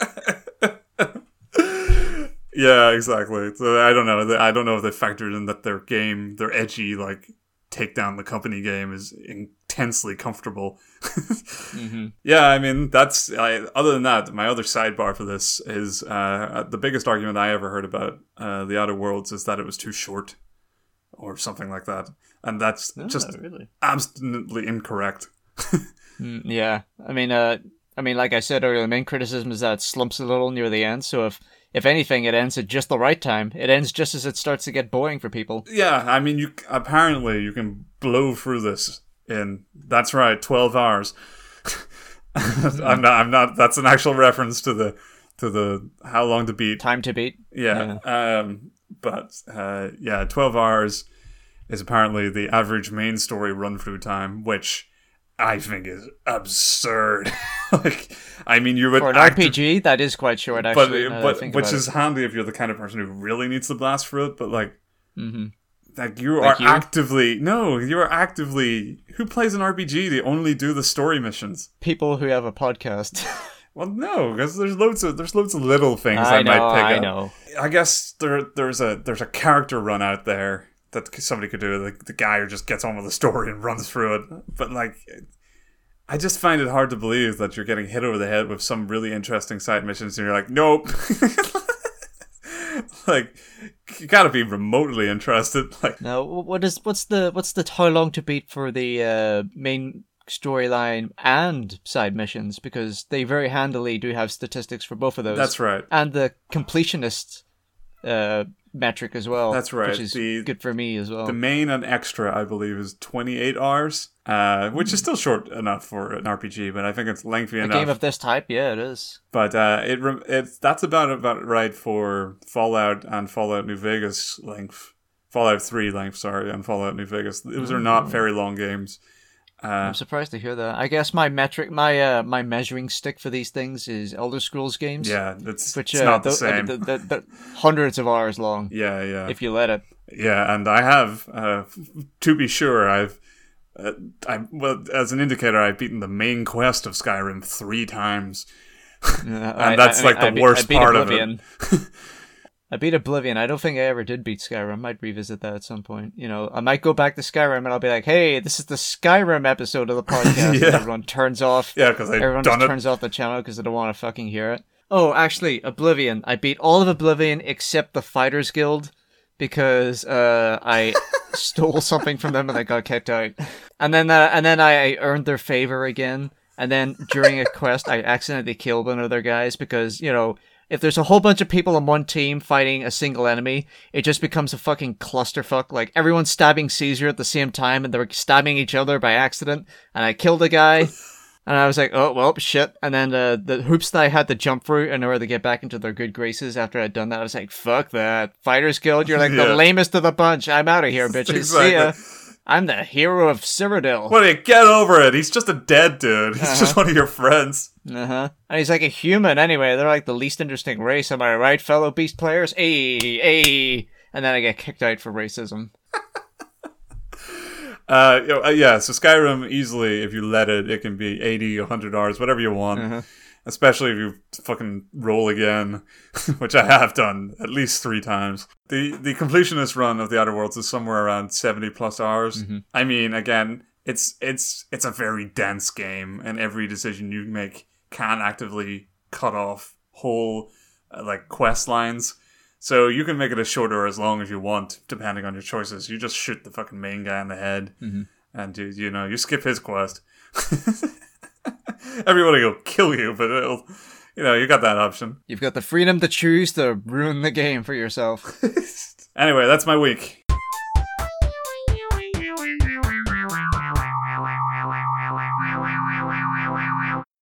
The news. See, it was a Cowboy Bebop thing. You see what I did there? Yeah, that was good. That was good. Huh? All right, this week on news, it's been action-packed. Surprisingly, I feel like we've there was like a drought for a while in the not very recently, but like in the middle of the summer where all this shit could have went and has been slapped into the end of August for no reason.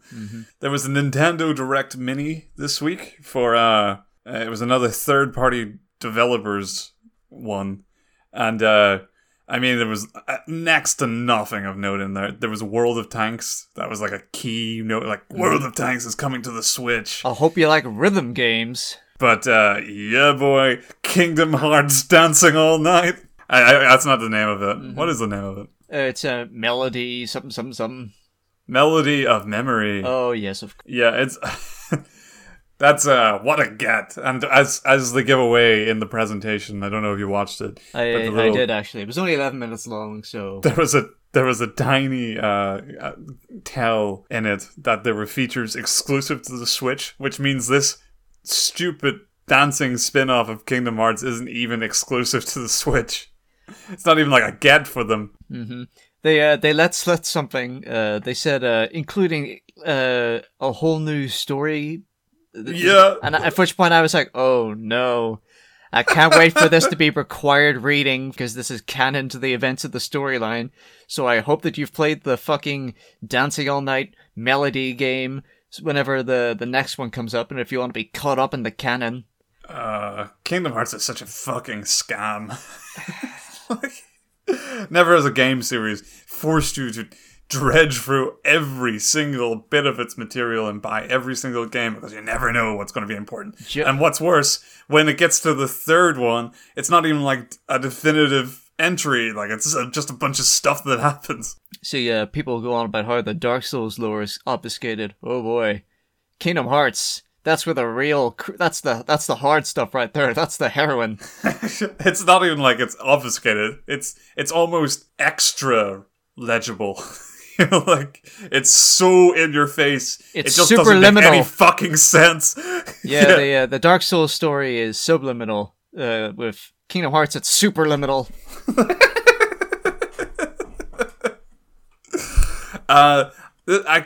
As with most rhythm games, looking at the footage of it without playing it, I have no idea how the hell you play it.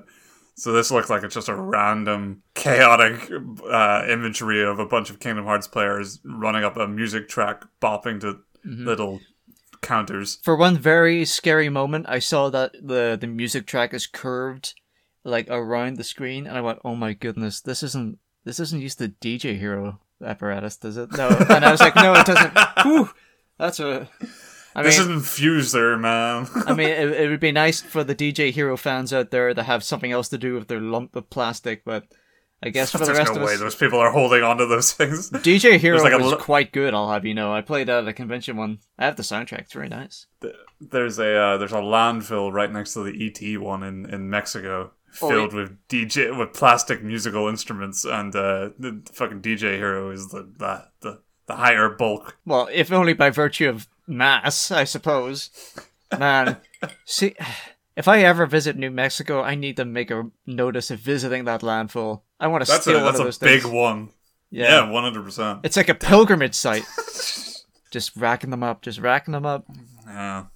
Mm-hmm. See, you're overthinking yourself, your modes of speech too much yourself. I just thought that would make it worse for you, you know, just as I know. from one friend to another. Yeah, like, fuck me for having an interesting way of saying correct, or absolutely, or exactly. Mm-hmm. Anyway, yeah, in fairness to Kingdom Hearts Dancing All Night, Kingdom Hearts soundtrack's really good. Yeah, so. I mean, it's a killer soundtrack. I think, like, aesthetic and sound effects and music, like audio design and visual design for Kingdom Hearts is always stellar. Yeah. It's probably the best thing about it. Yeah, almost. Other than the fact of, oh, hey, it's Donald Duck, whack, whack, hey! That's about the only thing. That's incredible sound design, getting Donald Duck in his voice in HD quality, talking about the fucking Final Fantasy plots. I started playing Kingdom Hearts 3. I made the mistake of doing this while my wife Maria was in the room. Oh, that must have been a gas, having Maria be exposed to Kingdom Hearts. Not only was it nonsense, but the moment she was kind of like, I don't really see what the hell is going on. And, like, we're all there. But Donald Duck comes into the frame. And he's like, you don't know what to do, Sora. And she was like, turn this off. She wasn't prepared. Elsewhere in the news, Call of Duty returns to the only setting I've liked. It was announced this week that Call of Duty Black Ops returns to the Cold War with Call of Duty Black Ops Cold War. Mm-hmm. Man, you know what was a nice day? April 15th to June 4th.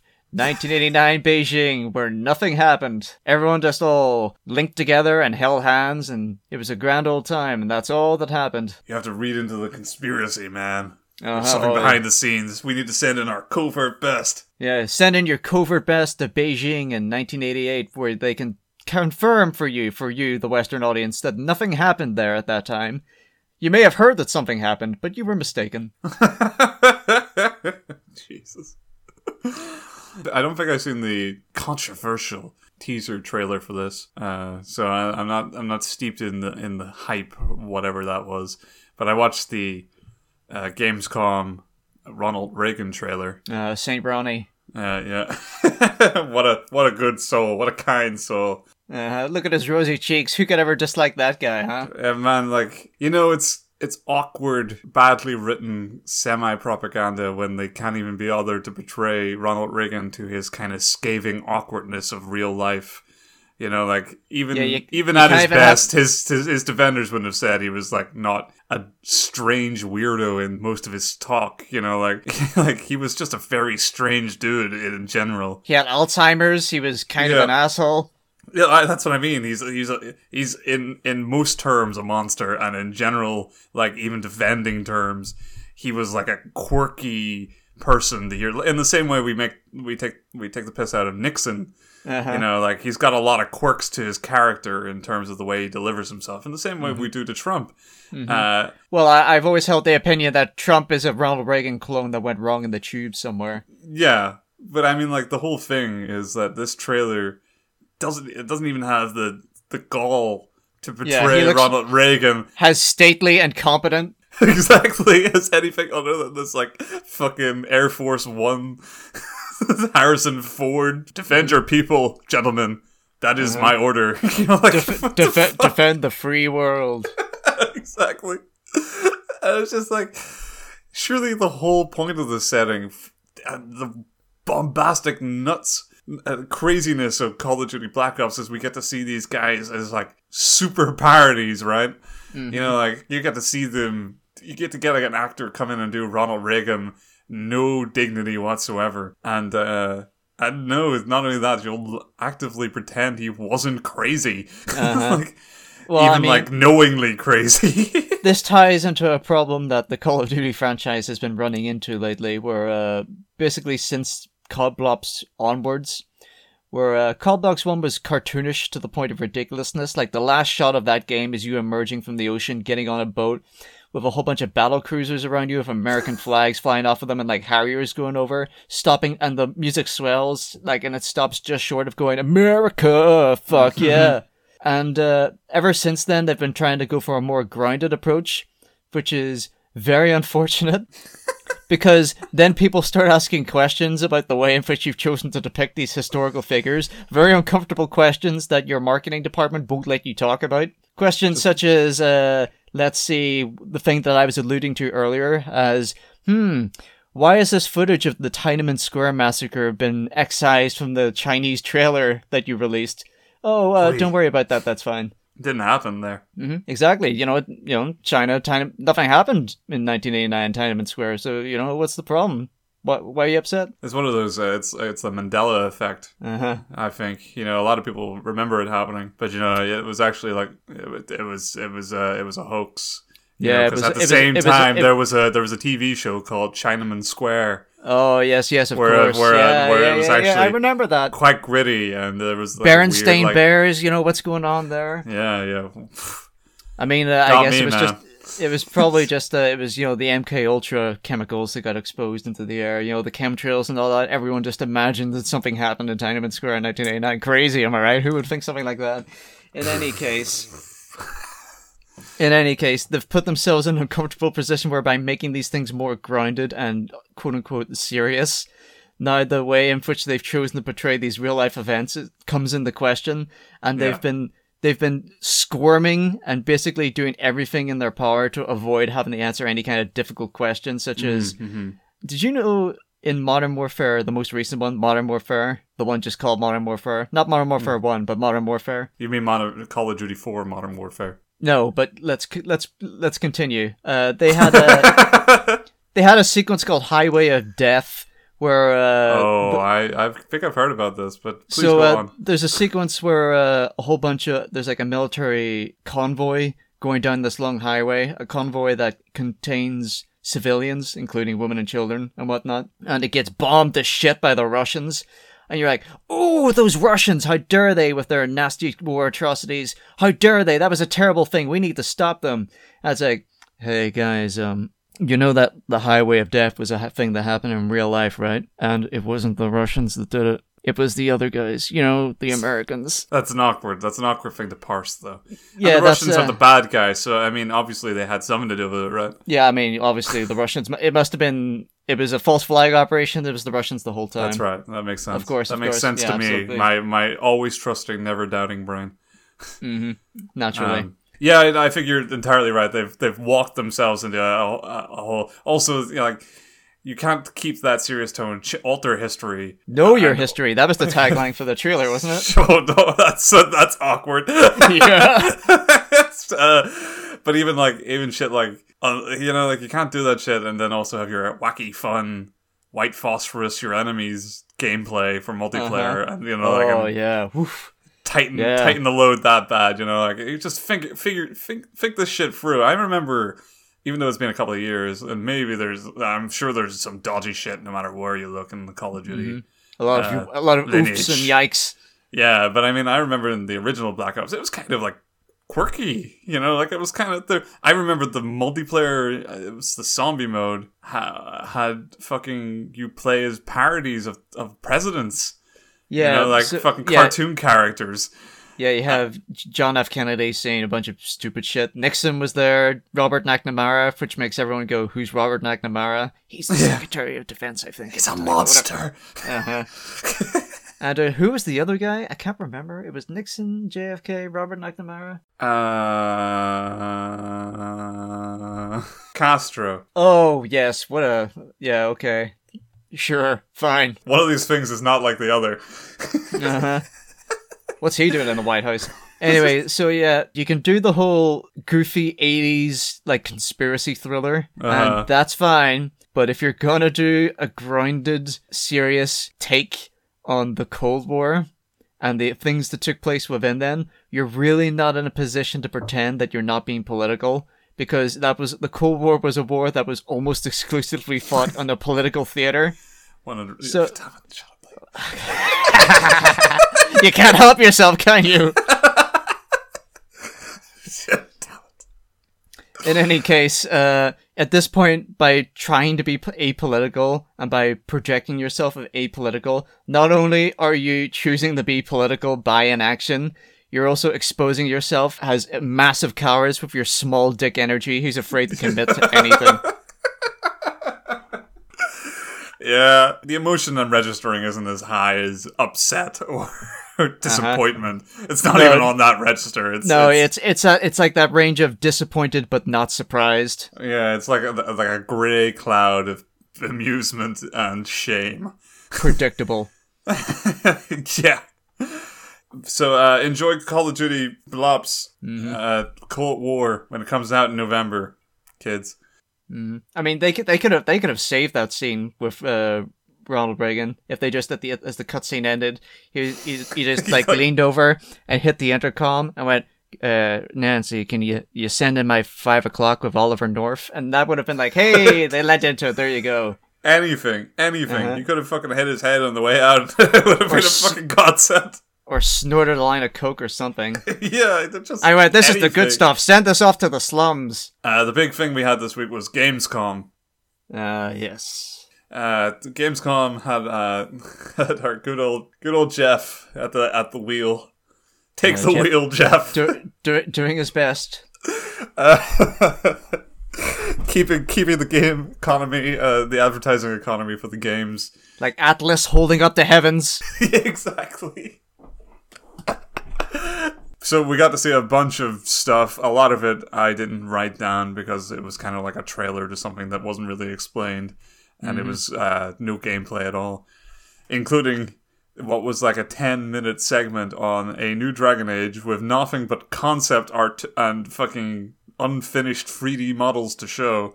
Always a delight. So, no game, no hype, them's the rules, but it's not even like a development. BioShock could be canned before this game gets started. Christopher Lloyd showed up. Oh, really? In the new Dragon? I just skimmed, I took your advice, and I saw the video I read an article that summed up the highlights. I saw the 7-hour limit of the actual video, and I scrolled down in the comments, and I saw, wow, 2 hours of trailers that we've already seen. And I went, you know what? I don't think I'll... Nah. No, I don't recommend it. A lot of it was skippable in the moment. So you could get away with some of it. And as I did, there was parts where it was just prattling on about certain games. But this one I stuck around with because it was Christopher Lloyd. Reprising Doc Brown for maybe the third or fourth time I've seen since in the last 5 years. He's come back. thumbs up. Man still got it. What is he, 112? He can still breathe. He's got that energy. Yeah, no, he's great. He's really, really good. It just crushes the soul to see him shill for a live streaming game.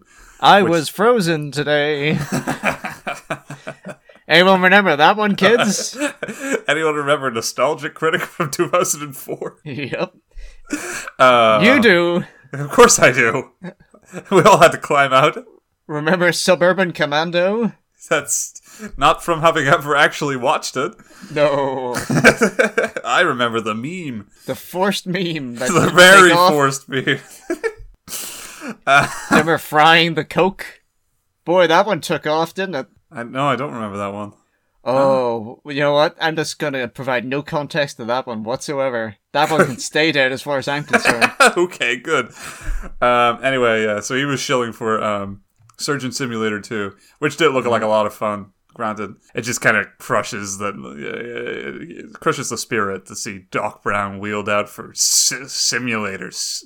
Wheeled out in his wheelchair. I mean, we don't know. We don't know what he was in. It was all at his house. He seemed very comfortable. Hooked up to his life support machine. Yeah, but there's a lot of things the camera can't show when it's zoomed up in a fucking close-up of your face. Good job, Doc.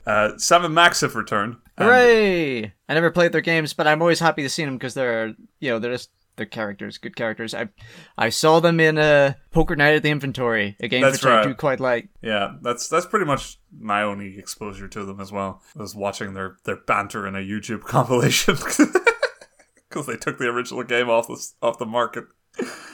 Oh, really? I didn't know that. Yeah, it's been gone for a while. I think the second one might still be up, but I don't know. I'm not entirely sure. It might be gone too.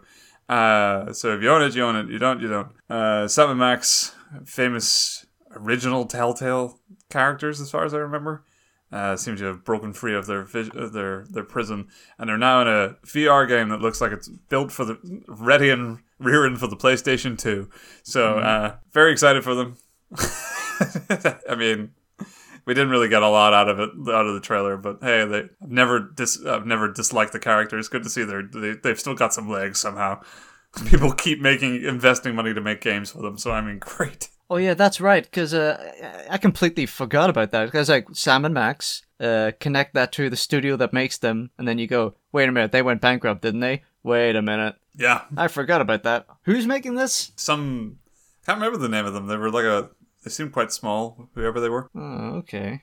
Interesting. It wasn't the Rick and Morty guys, which I thought would have been Squanch Tendo. Oh, no, sorry, Squanch Games. They had to change their name because Nintendo didn't like it.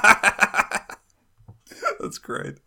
No, it's not them. I thought they would have been a good fit, but apparently didn't get the rights, the confident rights to a Sam and Max VR game. We couldn't get the rights. Oh god, no. That's right. Also announced. Or possibly re-announced. I can't even tell anymore. Warhammer Age of Sigmar Stormground. Uh-huh. The third Warhammer game in the 10 weeks that we've done this fucking show. Also being developed by Focus Home Interactive. Yeah, I mean, how many fucking studios do they have on the Warhammer franchise? That's not even the only mention. They also managed to cram in another trailer for Necromunda Underhive Wars later on. So what the fuck with the Warhammer? Like, I feel like I'm going crazy. Alright, so there's Warhammer 40k, then there's Warhammer Fantasy, and then... And then after Warhammer Fantasy, there's Warhammer Age of Sigmar, which is basically distinct from the fantasy line. It's like a sort of like a successor, like it takes place afterwards, after the end times. And all the guys in big armor you see in these, they're called the Stormcast Eternals, aka Grind Marines, because yeah, I got it. They're like, hey, you know what's really big? You know what's floundering? The fantasy setting. For Warhammer 40k, it's so much bigger. What are we gonna do? Hey, do you know what people like? They like Space Marines. What if we took Space Marines and put them in the fantasy setting, and thus the Grind Marines were born? The Stormcast Eternals. So fucking dumb.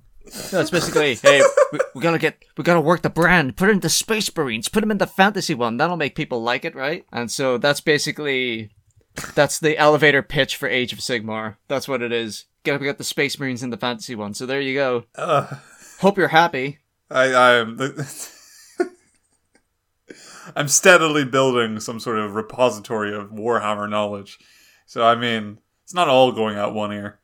Some of it- Piecemeal. I will fill you in on Yeah. everything over the course of the next 20 years. Whatever you can do to not make me read one of these books. Oh, don't worry. I've got so much material saved up that I just need to warm you up to at some point. It's fine. And none of it's books. Well, at least that's something.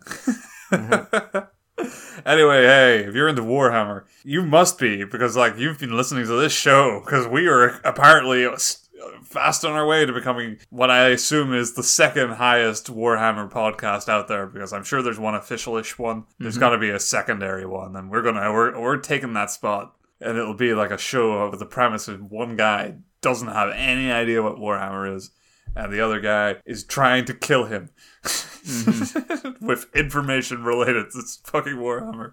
I like to think of it as the Mike and Jay Red Letter Media dynamic regarding Star Trek. Yeah. So for listeners, as a visual aid, whenever I start talking about Warhammer, I want you to imagine Lee staring blankly into an imaginary camera for about 20 minutes. And that's just the part they keep in the edit. Oh, yeah. Same goes for this show.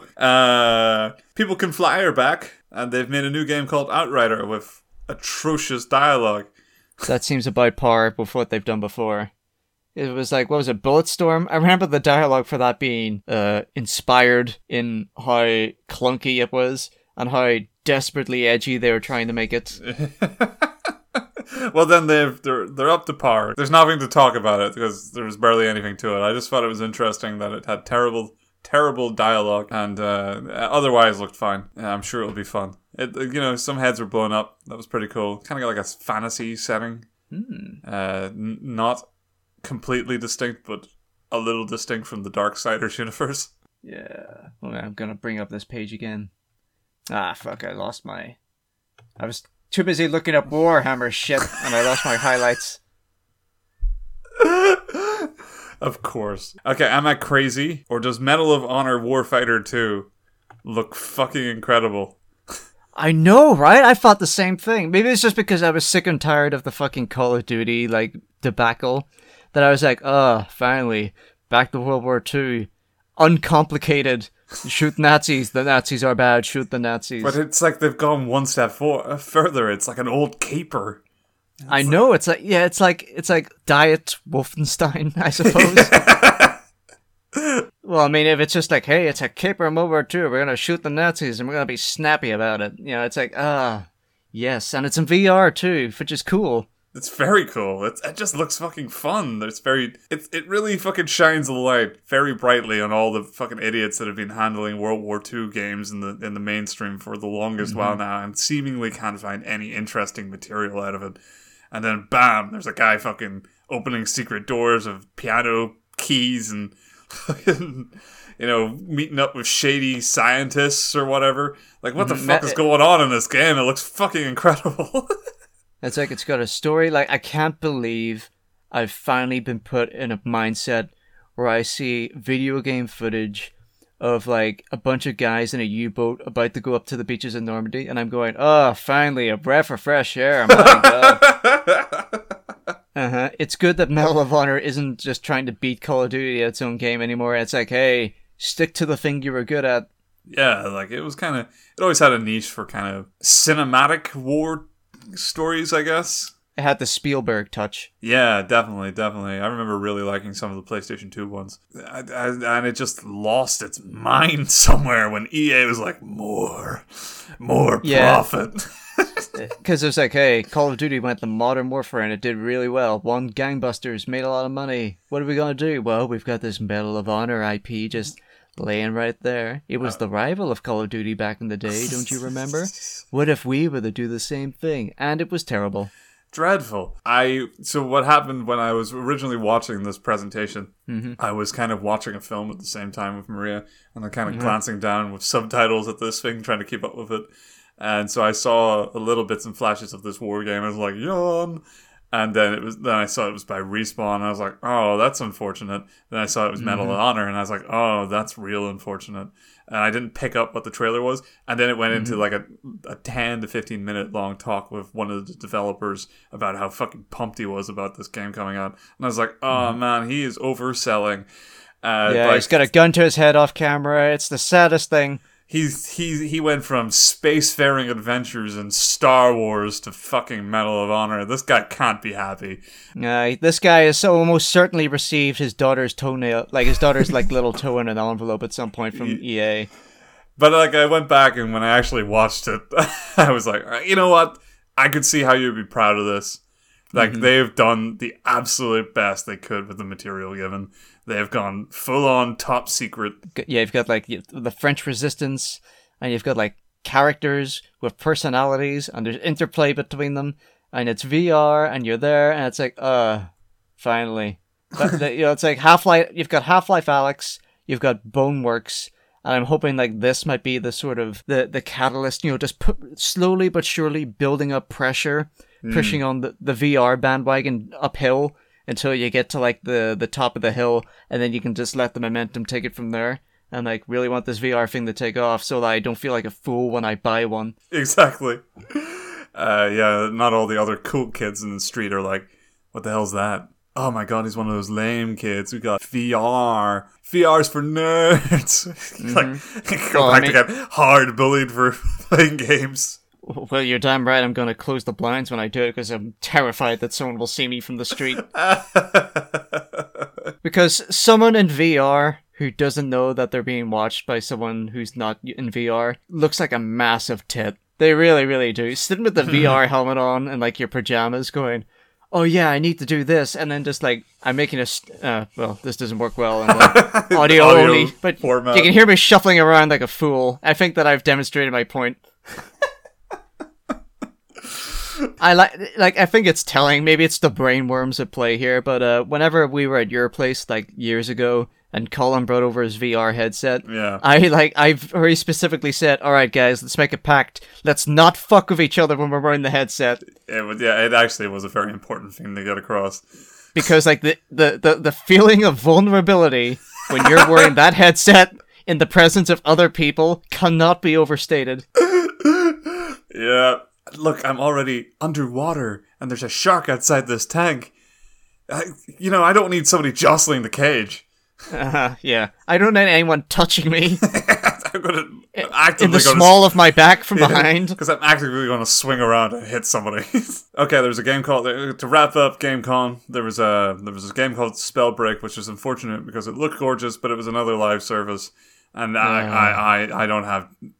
Stop making these fucking multiplayer only games. Like, we've had plenty. They like all the niches have been ticked quite clearly because like there's literally not enough time. There's for no people to more dedicate interesting ideas. It's just Overwatch again with magic as a theme. So yeah, stop making these. And the last one that I could think of that was worth any discussion was Turrican. I don't know why they put time aside for this like old, lost to the ages 2D Sega game or whatever the hell it is. In the indie sizzle reel. Yeah, it wasn't even. It was like time between real games put aside for the return of Turrican. It's just like ports of old Sega games or something, but with the catch that they were from the now defunct Factor 5 and that people beloved for their X-Wing games. Mm-hmm. Although, who the fuck knows if they get any money from this? Like, do the original designers get anything? Probably not. It's just whoever owns the rights to Turrican, whatever the hell this is. Apparently very influential for certain music composers is what they kept getting at. Not even, like, gameplay. Just, like, the music of Turrican was really fucking good. It's like 3 people came in and said, I love Turrican's music. So it's just fucking bizarre. Once again, IGN has let me down because it's their highlights page that I'm on and it makes no reference to this. I see. They're correct. It wasn't a highlight. It was very, very strange. But it was good to see the name Factor 5 come up. Mm-hmm. I suppose. Well, there was one game that I did see that I thought was worthy of mention, and it was Save the Post Office. Save the Post Office? I don't remember saying that. save the post office as an adorable Kiwi bird duo in Kiwi. It's called Kiwi. Is it spelled Kiwi or is it like weirdly spelled? It's Keywe. Keywe. Yeah, this is why I ask. Basically, you pay as two Kiwi birds running around a post office, pushing buttons and pulling levers in order to make sure that the post happens. I don't remember seeing this in the thing at all, but give me 5 seconds to watch this trailer. Go ahead. Oh, this looks great. Oh, I know, right? You're serving dinosaurs. They're like cassowaries, I think. Oh, that makes a lot more sense. Those are real animals. That's right. I take it that this is like Overcooked. Yeah, it's like Overcooked or like Lovers in a Dangerous Space-Time, that sort of thing. Yeah, multiplayer. Work together or you're going to fucking blow it. Yeah, there's lots of moving things. You have to jump on a bunch of buttons representing letters, typing things in. There's like you have to work with a teammate. It's like a cooperative thing. Yeah, I mean, looks great. I don't remember seeing it at all in the main thing, but cool. I need to stop watching this because I'm too busy sitting there with a smile on my face being charmed by it. Anyway, I tuned into Gamecom to watch for a Sonic announcement and none has been made. Why won't you announce a new Sonic game, Sega? Come on, man. They're waiting for the fans to make it.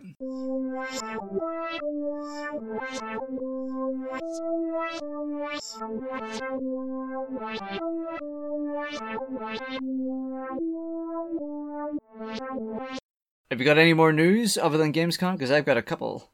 No, that's where mine runs out. All right. Well, I've got one. Something real charming, something real bright to keep up the mood of the podcast after we've discussed, all those delightful things like the Tiananmen Square massacre and Ronald Reagan and. This is a jarring cut from Kiwi. Uh-huh. I hope you weren't intending to cut any of that stuff out because I'm making sure it stays in. Oh no, constantly referencing back to it. That's yeah, no, that was always on the cards. So right, what news you got? So there's been a bit of a brain drain going on at Lab Zero Games. Have you heard about this? Oh yeah. Yeah, something nice and fun to end off the podcast with. So you did allude to this. I think in episode 2, though, you were saying not everything's sunny in Lab Zero these days. Mm-hmm. So the gist of the story is that I don't want to say the front man, but like one of the big heavy hitters, one of the founders behind Lab Zero Games is a guy called Mike Z. He's a FGC mainstay. Well, it turns out he's a huge asshole who has been Me Too'd, and it's only recently coming to light. Like, there's basically two manners of complaints. One coming from guys and one coming from gals. The ones coming from gals are exactly what you would imagine. Unwanted sexual advances, things like that. Allegedly. But, oh, of course, how could I forget? But, from the guys, people who work in Lab Zero Games have basically said you had to pester him over and over to get him to work on things. Like, he would just work on stuff that he wanted to work on, like neat features. But in order to actually get, like, hey, this needs to get done, you would basically have to, like, beg him to do it. He was basically considered to be a massive man-child that everybody hated, to such an extent where, in this economy, people are choosing to leave the company en masse because they don't want to deal with him. Yeah, I have seen some of the leaving and sort of letters on the way out that even like one of the founders went. Am I right with that? Somebody big in the company, definitely a dude said, I'm out. So far what's left is an art director, an animator, and an artist, and I think one other person who I don't recall at this time. This has been complicated by the fact that Mike Z is a majority shareholder at Lab Zero. Mm-hmm. So the board basically went, right man, you've got to go. And he was like, fine, here are my demands. And they looked at the demands and said, this is fucking ridiculous. We're not agreeing to these. So he says, well, I guess I'm staying. Yeah. And he's, let me ask the shareholders. Oh, I am the shareholders. Uh-huh. So what's happening is basically there's been a huge brain drain because everybody is leaving, which puts myself and the FGC in a bit of an uncomfortable position because you look at Skullgirls, right? Mm-hmm. And you go, okay, well, what can we salvage from this? There's the incredibly cynical, how will this affect the things that I like? Yeah, mindset. On a real life, I have to live with this level, and I don't know this guy personally. how do I get to keep the things I own without feeling like an absolute asshole? Yes, well, the question of, is it possible for me to support Skullgirls without also supporting this dude? And the answer is, surprisingly, yes. Yeah. Probably the easiest separation from, like, the brand and the person imaginable, because as it turns out, Lab Zero Games does not own the IP to Skullgirls. What? Autumn Games does. What? Which is the publisher, I suppose. Yeah, Autumn Games. I guess. That's nuts. Uh-huh. And the team currently working on it isn't Lab Zero, or like all of the modern developments that have been made on the game recently have been at the mobile version, which is by a studio called Hidden Variable. And this sounds a lot like we're desperately trying to salvage it for our own purposes, and we're sort of trying to gloss over the inconvenient details in order to keep the game that we like. But as it turns out, even all the people that are leaving Lab Zero have been pretty unanimous about this. Like, I have here a tweet from Brian Yun, aka EU03. His Twitter handle is @ClickAgain. And he says, Skullgirls was the result of many people, not just Mike. Yeah. He or Lab Zero does not own the IP, Autumn Games does. The fantastic team at Hidden Variable keeps the constant updates to the mobile version. Please continue to support Skullgirls and Skullgirls Mobile, as you always have. So, that's a relief. That's at least. great. I mean, That is that good means, news. like, so rarely do you get a clean cut from the hard work of the people I who know, actually right? make this Fuck. shit, and, like, it's tarred by one egotistical maniac on the top of the fucking ladder, ruining it for all the hardworking people on the bottom rungs. So this is great news. Great. Also, in semi-related news, a new character is being announced for Skullgirls Mobile that will be coming to the actual version at some point later. Annie. So, yay. Cool. You know, bit of a mixed bag that week as far as Skullgirls is concerned. Yeah. 10-year-old game still getting supported, albeit by not the original creators, which is apparently a good thing. Who would have thought? Yeah. What a strange and varied way to announce a new character.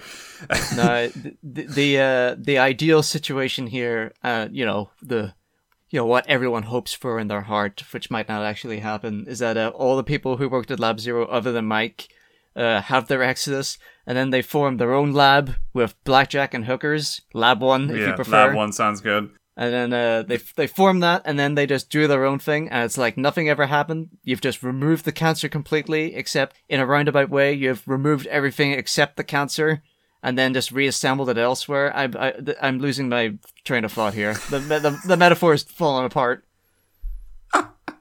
In any case, Lab Zero, disintegrating over time, but Skullgirls still good, so don't need to feel bad. I'm not too sure about Indivisible, though. I don't know what the circumstances with that is, though. Yeah, that was terrible news, Lawrence. Thanks, but I'm glad that people can still enjoy Skullgirls, which is ultimately the only thing that matters in this story.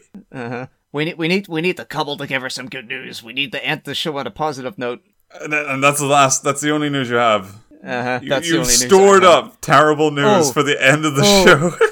Oh, actually, I think there was one other thing. It was Frog Games, I think. This isn't good news either. Oh, no. Frogware games? Yes, Frogware Games. The people who made The Sinking City. Yeah, are they Frogware or is... Yeah, no, Frogware, that's right. Frogware Games, yeah. Also owned by Focus, aren't they? Or, I can't remember. Somewhere in the Eurojank. Uh-huh. Oh, they're prime Eurojank. This is like choice Eurojank. That's what you want. It's the stuff you order at the restaurant. Yeah. It's the stuff you want delivered to you when you order Eurojank at the restaurant. So... This is bad news? Yeah, it is bad news. So... The Sinking City, right? It was taken off Steam lately. Oh, I remember. And that's right. The reason why this is because they signed a contract with, well, they didn't use the word publisher, but it's a publisher in all but name called Big Ben Interactive. Now, the agreement was with Big Ben Interactive was they would create the game, Frogware, and then Bigware would distribute it and would pay them according to the contract. But the people who owned the IP was always going to be Frogware. But as it turns out, the publisher stopped sending them the cash on time. and then just stopped selling them cash at all. And then they started distributing it on platforms that they hadn't agreed that they were going to distribute it on. And then they tried to make a board game without the consent of the IP holders. Whoa. And then it seems that they've just over time attempted to steal the intellectual property completely. And now that's resulted in legal action on behalf of Frogware Games. And they've taken it off Steam because in doing so, you're effectively funding the company that is trying to steal it from them. Oh my god. But they've put it back up on their own website, so you can buy it there if you like. If you already bought the game, you own it. It's too late.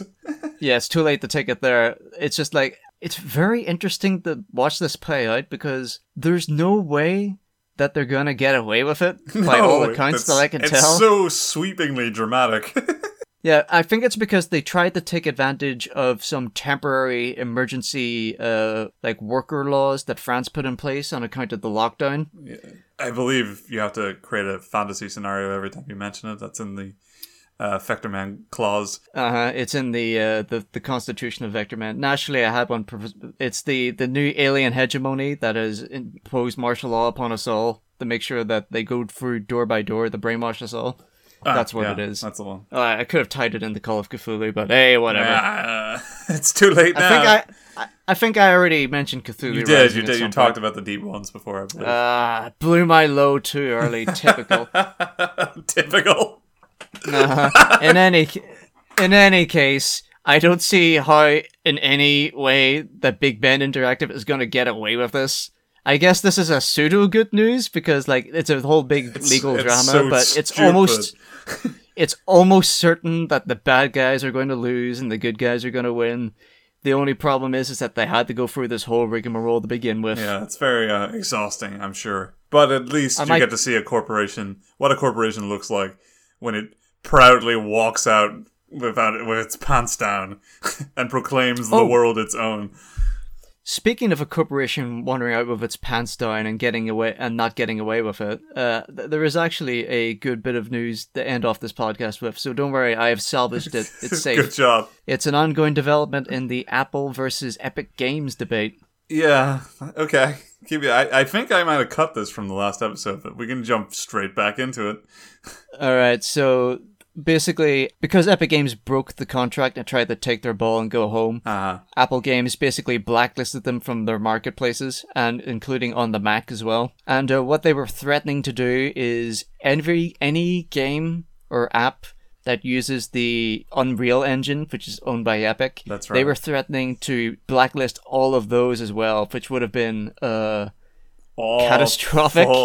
Yeah. Which would have been like an unprecedented level of just like people completely unrelated to this corporate cockfight just like shoved off the edge just to make a fucking power move. They would actively destroy the livelihoods of so many developers that relying on the Unreal Engine, something that they legally bought the license to use most of the time.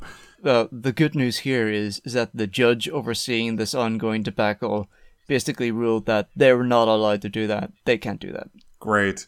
That is good news. So the good news is that the bad news didn't get as bad as we thought it would, so that's good. That's good. Hey man, it's 2020. What do you want? That's as good as you're gonna get. Good job, Lawrence. Salvaged.